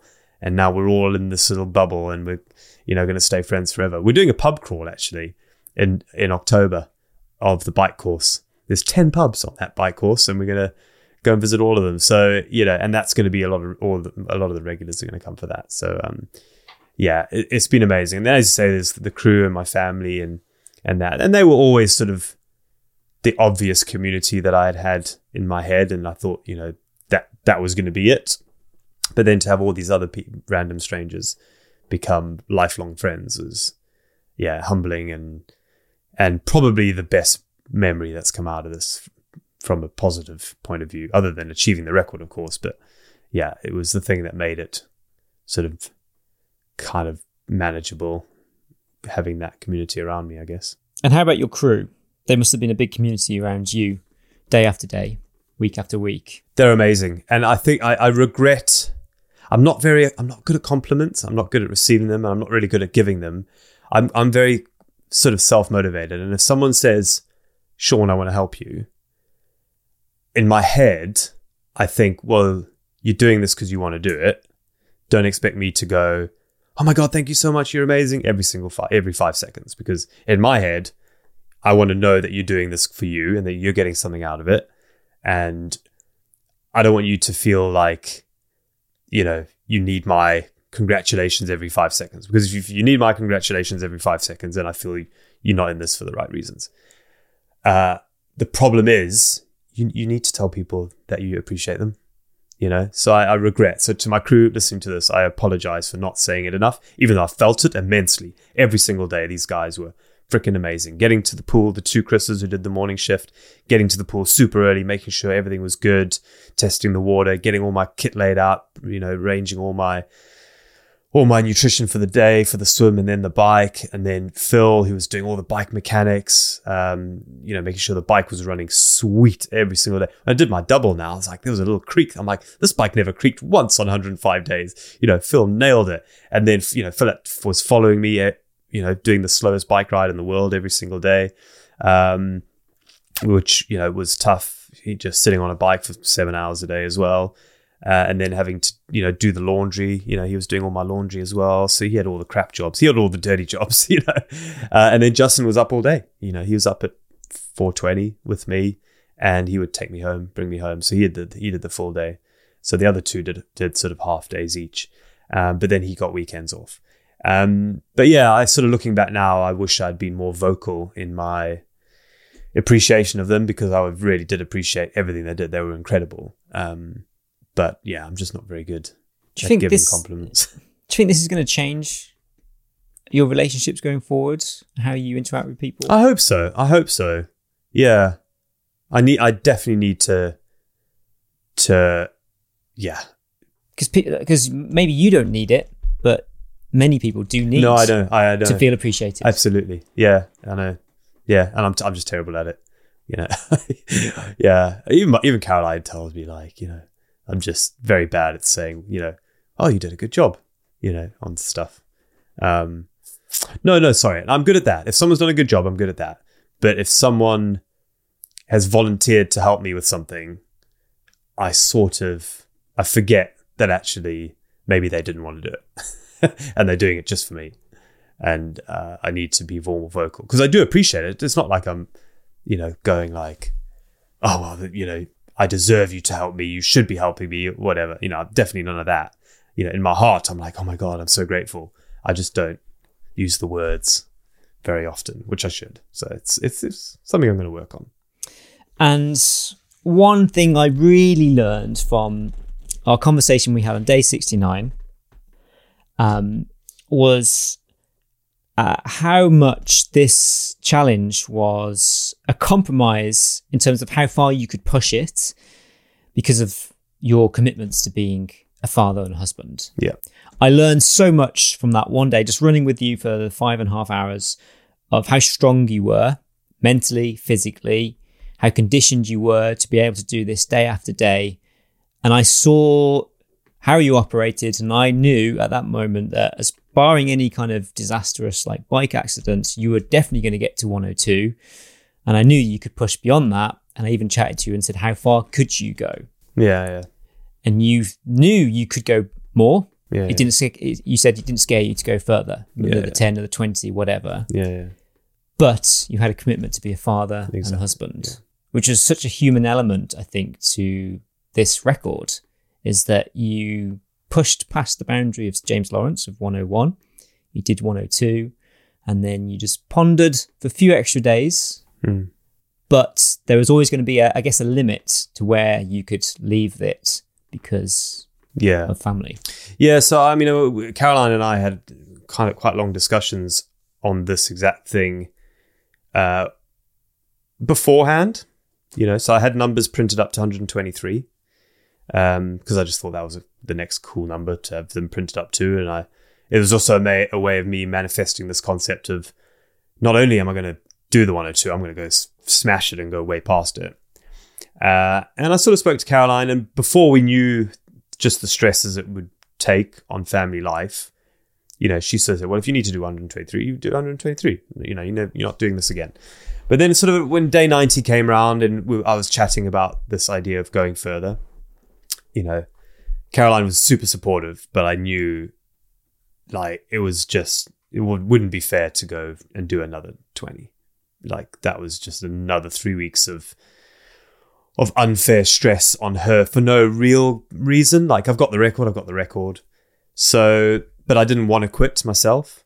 So we sort of came up with this idea, like I was definitely going to do 103 because I wanted to know what doing one without having to do it would feel like. Would I just give up and go, well, I got the record now, so I don't care? Or would I thrive because the pressure was off? And it turns out I thrived. I loved it. Day 103 was amazing because I didn't have to, if I came off the bike, didn't bother, whatever. I could be a bit slower, it didn't matter because, the end was in sight type thing. And then I let the internet choose for 104, which I was going to do that forever until the internet told me to stop. But it was so one-sided that I knew they would never tell me to stop. So then I thought, well, I'll just flip a coin from now on. And I knew that the coin would never get me to 123. And Caroline was sort of happy with that because she knew it would come within a week, really. Well, probably within 5 days. It's unlikely you get 5 heads in a row, right? So that was it. Heads I carry on, tails I quit. So on day 104 was heads, so I did day 105, and then on day 105 it was tails, and that was it. Which is a shame because I sort of was hoping to maybe go to like day 108 or 9 or 10, but I sort of thought I'd never get past 110, 110 even. But no, it was 105, and that was it. So the coin told me to stop. So in my head, at least, I didn't quit. The coin told me to quit, so I'm fine with that, sort of. But yeah, I definitely could have carried on. When the moment you saw the result of the coin, how did you feel? Yeah, I was sad. Yeah, I was sad it was over. Yeah, definitely, because I was doing something that no one else in the world was doing or has ever done, and I was giving that up. So yeah, it was bittersweet. Yeah, it was tough and difficult, but it was rewarding in the community, and seeing all these guys come out and ride with me every single day was awesome. But yeah, it was time to quit. Like I needed to come home and be a dad, really. So it'll still be there. If no one's had a crack at the 200 in 12 years time, 15 years time, if no one's had a crack at the 200, I'll do it. When the kids have... When the kids want me out there. When they're teenagers, they won't want me around. So how old will you be then? Yeah, 55.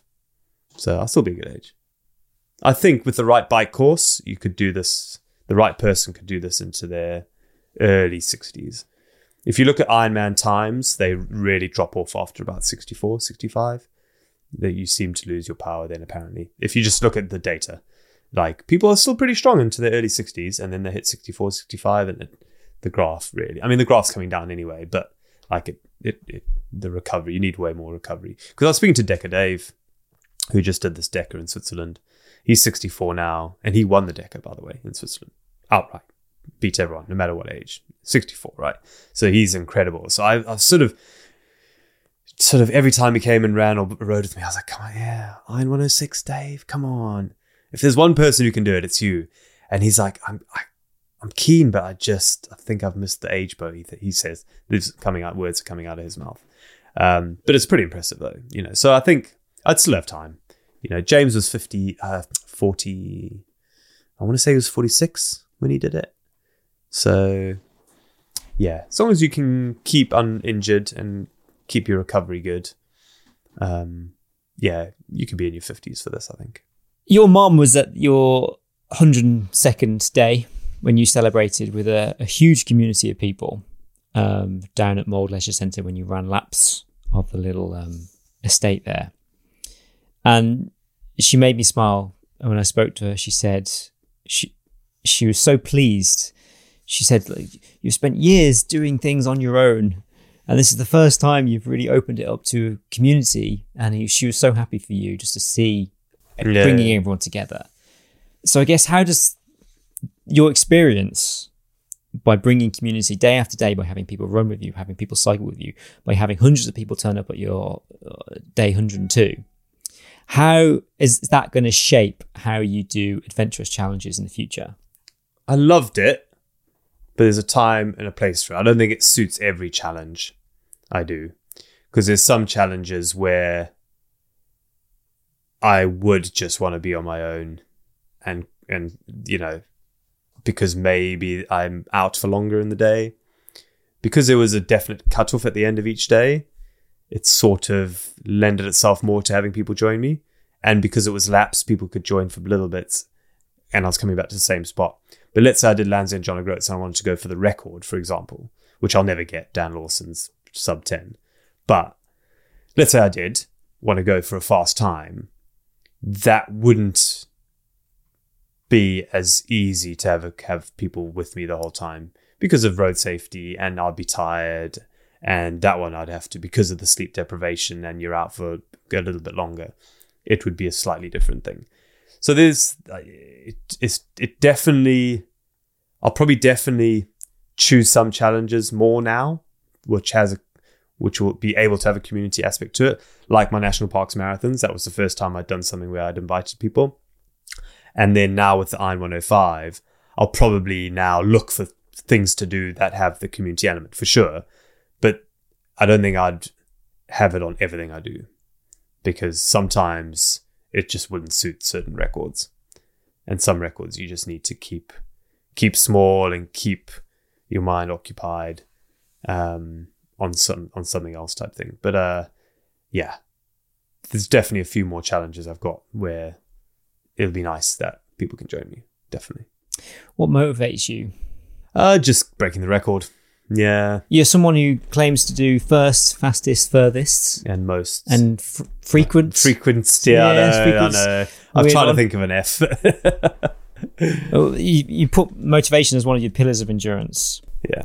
Does that go down to a mindset in the actual doing it, or is it more about the motivation to want to do it and want to have that record? Yeah, for me, I just want the record, and that's enough motivation for me. There's obviously little side motivators like raising money for charity, which is quite a big one. Trying to impress my kids later in life.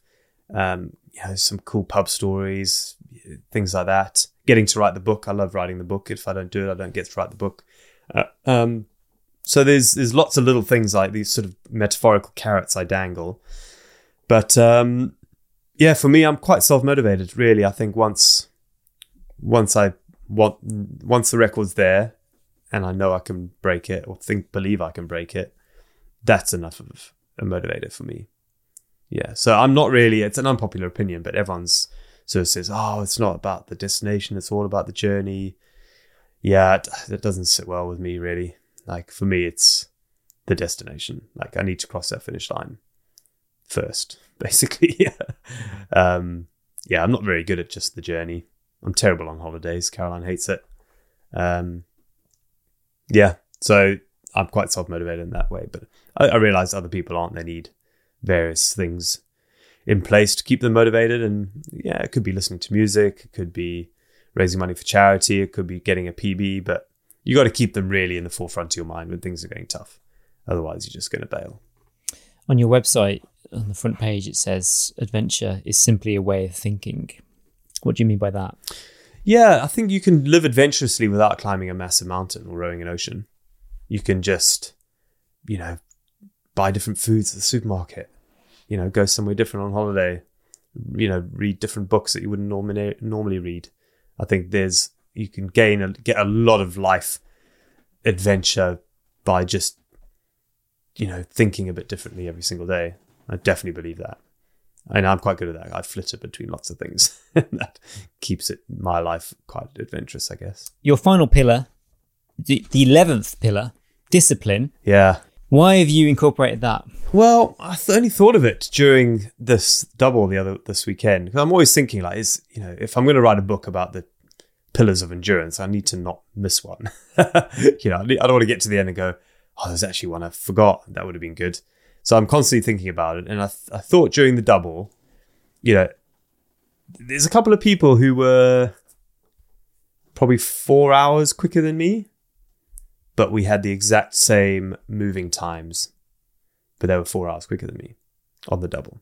Now, I know it's because I waited for my cousin a few times because I was using his crew because he signed up first and said, oh, well, if you sign, you can use my crew, and then you have to have crew following you. So when I was an hour ahead of him, I needed to wait so we could be together on the bike so we could share crew. So there's a little bit of that. But then I thought, let's forget I'd waited for him. What, would I still have been, I may have still been an hour slower with the same moving time. And the only reason that would have been is because I wasn't disciplined enough to take shorter stops, So I thought, well, maybe discipline is quite a big important part of it. But then the discipline actually comes across all the 10. You got to be disciplined in the planning. You got to be disciplined in everything else. So is it its own category, or is it just automatic that you have to do it? But then, it is automatic that you have to eat, and that's a category. So yeah, I might add it. I'm going to think about it a little bit more, but you really do have to be disciplined. Once you've got a system, you got to find a system, you got to have a system that works, and you got to follow the system if you want to do multi-day stuff for months on end. And you got to be disciplined enough to keep doing it once you know it works, and not give up and not change the system and not get lazy and not cut shortcuts and things like that. Because if you don't, then, it could come crashing down. Because, for example, let's say you're prone to getting sort of blisters or whatever. Even if you're not getting blisters, you should still probably be disciplined enough to put some Vaseline on the bit of your foot every single day, just in case a blister comes. Because if you're not, you might get a blister without knowing it because you get a bit lazy. So it's a lot, and to be disciplined to drink when you need to drink, even though you may not be thirsty, and eat when you need to eat, even though you may not be hungry. So yeah, I think I need to work out a way of putting that properly, more eloquently, I guess. But I think everyone understands discipline, but it's really over analyzing it and being super, super determined on the whole discipline thing. Going forward, how are you finding your next challenge? I've notoriously in the past done nothing for months after, and I spoke about this earlier, but I want to keep the fitness on this. And what I really want to do is find fulfillment in shorter events. And that's why I did the double this last weekend. And that's why I'm doing the 100K in the Lake District in 2 weeks' time. And that's why I signed up for all these other little events. And I'm actually quite excited about them. I've never done them before. I've only ever done one marathon race, London Marathon.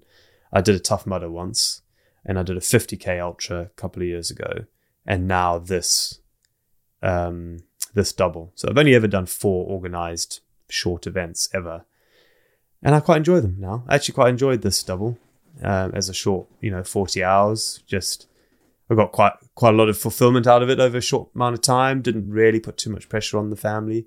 So I think that's what I'm going to try and do a little bit more of over the next couple of years. Just try and be quite competitive as well. Not just complete, but be fairly competitive. Like maybe I could win the double next year. I don't know. Maybe I could. Like that would be a cool thing to focus towards. Trying to, be very good at slightly shorter stuff. I think an Ironman's too short for me. In fact, I know it's too short for me. And maybe even a double's too short for me. But the cool thing, once you start getting above a double, you have no competitors. That's the only downside. Like 25 people did the double this year, only 5 did the triple. And I was like, well, I'd rather race 25 people than 5 people. Because 5 people, 2 people might drop out of 5, then you got the podium anyway, no matter what position you come. Whereas on 25, I think 5 dropped out, so you had 20 finishers. But with these little challenges, you can't necessarily get your sponsorships, deals. You can't write a book about generally these little things. So there's going to be fundamentally bigger things that's going to come in the future. Absolutely, yeah. Because it's part of essentially your career. Yeah, I don't know. Watch your space. No, I think my sponsors are really supportive. I think if I went to them and said, right, over the next 12 months, I'm going to be doing 12 epic, shorter races, and let's create a series of content around me doing them and really sharing a different side to what I normally do, training for something shorter for me anyway, and showing people a bit more of maybe what's possible. I hate this thing like, it's more relatable if you do that. I'm like, I don't want to be relatable, man. Like, it just does not excite me at all. Like, there's a million other people out there who can be relatable if you want to find some inspiration. Like, I want to be the person does something so scary that you go, well, if he can do that, I'll do something down here. Like, and yes, I'm hoping some people will also want to do the hard stuff as well. But there's no point in dropping my bar to make someone else's bar feel higher. Like, I think there's a famous quote, if you dim your light to make someone else's light seem brighter, eventually the whole world's in darkness, right? So so I sort of have no space to kind of lower my own goals and expectations just to be more relatable. I don't think that's healthy for me. So, but trying to win a double, that's not me lowering my bar. That's really hard because it's fast. People are really fast on the bike, really fast runners. People who win doubles are sub 3 hour marathon runners. So they're quick. So in a normal marathon. So yeah, I think 12 months of those, I think will be exciting. Is there anything on the horizon, or ever considered doing something that doesn't involve running, swimming, cycling? No. Because in terms of having an adventurous mindset, reading different books, buying different food, would you ever take on something that was just a foreign? As long as it wasn't like too quirky, you get these records where it's like, oh, I went down a river on a tractor tire or something. So for me, it would have to sort of be fairly mainstream to be a legitimate record. Otherwise, it falls into the sort of the quirky category, and I'm not really up for that. So, yeah, maybe canoeing. Canoeing could be one. Even something like stand-up paddleboarding for me feels a little bit sort of quirky and niche for records. And I like records that have been around for a long time as well. Or, like anything cycling related, people have been cycling for 200 years, right? Whereas people only stand-up paddleboarding for 10 years. So, yeah, I don't know. Yeah, at the moment, not really. I like swimming, cycling, and running, and I don't want to get worse at them. You're very good at them, yeah. Yeah, I don't want to get worse at them just to potentially tick a different box, but never say never. And it's the 10, 15 years of doing that what enabled you to do Iron 105. Well, exactly, yeah. I'm going to close. Thank you very much for your time. I'm going to close with, I suppose, a little comment on where we are. We're in Wales. And I know that you've lived in different places. You've lived in London. You've lived in Lake District. Has there been other places in the UK? Worcester, Cheltenham, Cambridgeshire. And I think perhaps it was due to COVID. You situated yourself here, not knowing if it was going to be the future. It's close to Caroline's parents. Is that correct? Yeah, that's right. Yeah. And you had 2 young kids in the last 4 or 5 years. You're born in Zimbabwe. That's right. Raised in South Africa. You've lived in the UK for many, many years now. I suppose, why do you choose to do so many of the challenges here in the UK? But also, it's a double-loaded question here. You've been in Wales for a few years now. You represented Welsh Triathlon. They were supporting you. They were there on the day of 102. You've raised money for a Welsh charity. You even had the Welsh colours on your jersey that you wore every day. Yeah. What does it mean to be representing Wales in the UK like this? Yeah, I sort of feel like I'm a person of the world. I have 4 passports. So I sort of, when people say, oh, where are you from? It's like, well, actually, it's not an easy question for me. Yeah, I was born in Zimbabwe. That is factual. I grew up most of my childhood in South Africa. I have Irish family, so I've got an Irish passport. I lived in England for a very long time, and now I've married a Welsh girl, and she's born and bred Wales, and now son is born and bred Wales, and I now live in Wales. So I guess I'm a bit of a chameleon. I'll sort of, get somewhere, and I'll be fully passionate about that thing, and then, we'll probably move to Timbuktu in 5 years' time, and then I'll be flying the Timbuktu flag forever. But no, I'm kidding. I love Wales. I love living here. I will probably be here forever. Grandparents are here. I've got cousins in Cheshire, just over the border. But yeah, I love it. I do love it. So, and I've never got fully invested in it because I always thought myself as a bit of a loner, and I'm a bit of a loner, and I mostly enjoy being a loner. I never get lonely ever. So I do like it, but I also now realize that actually I want to be part of a community and part of something. And Iron 102 was sort of the catalyst for that.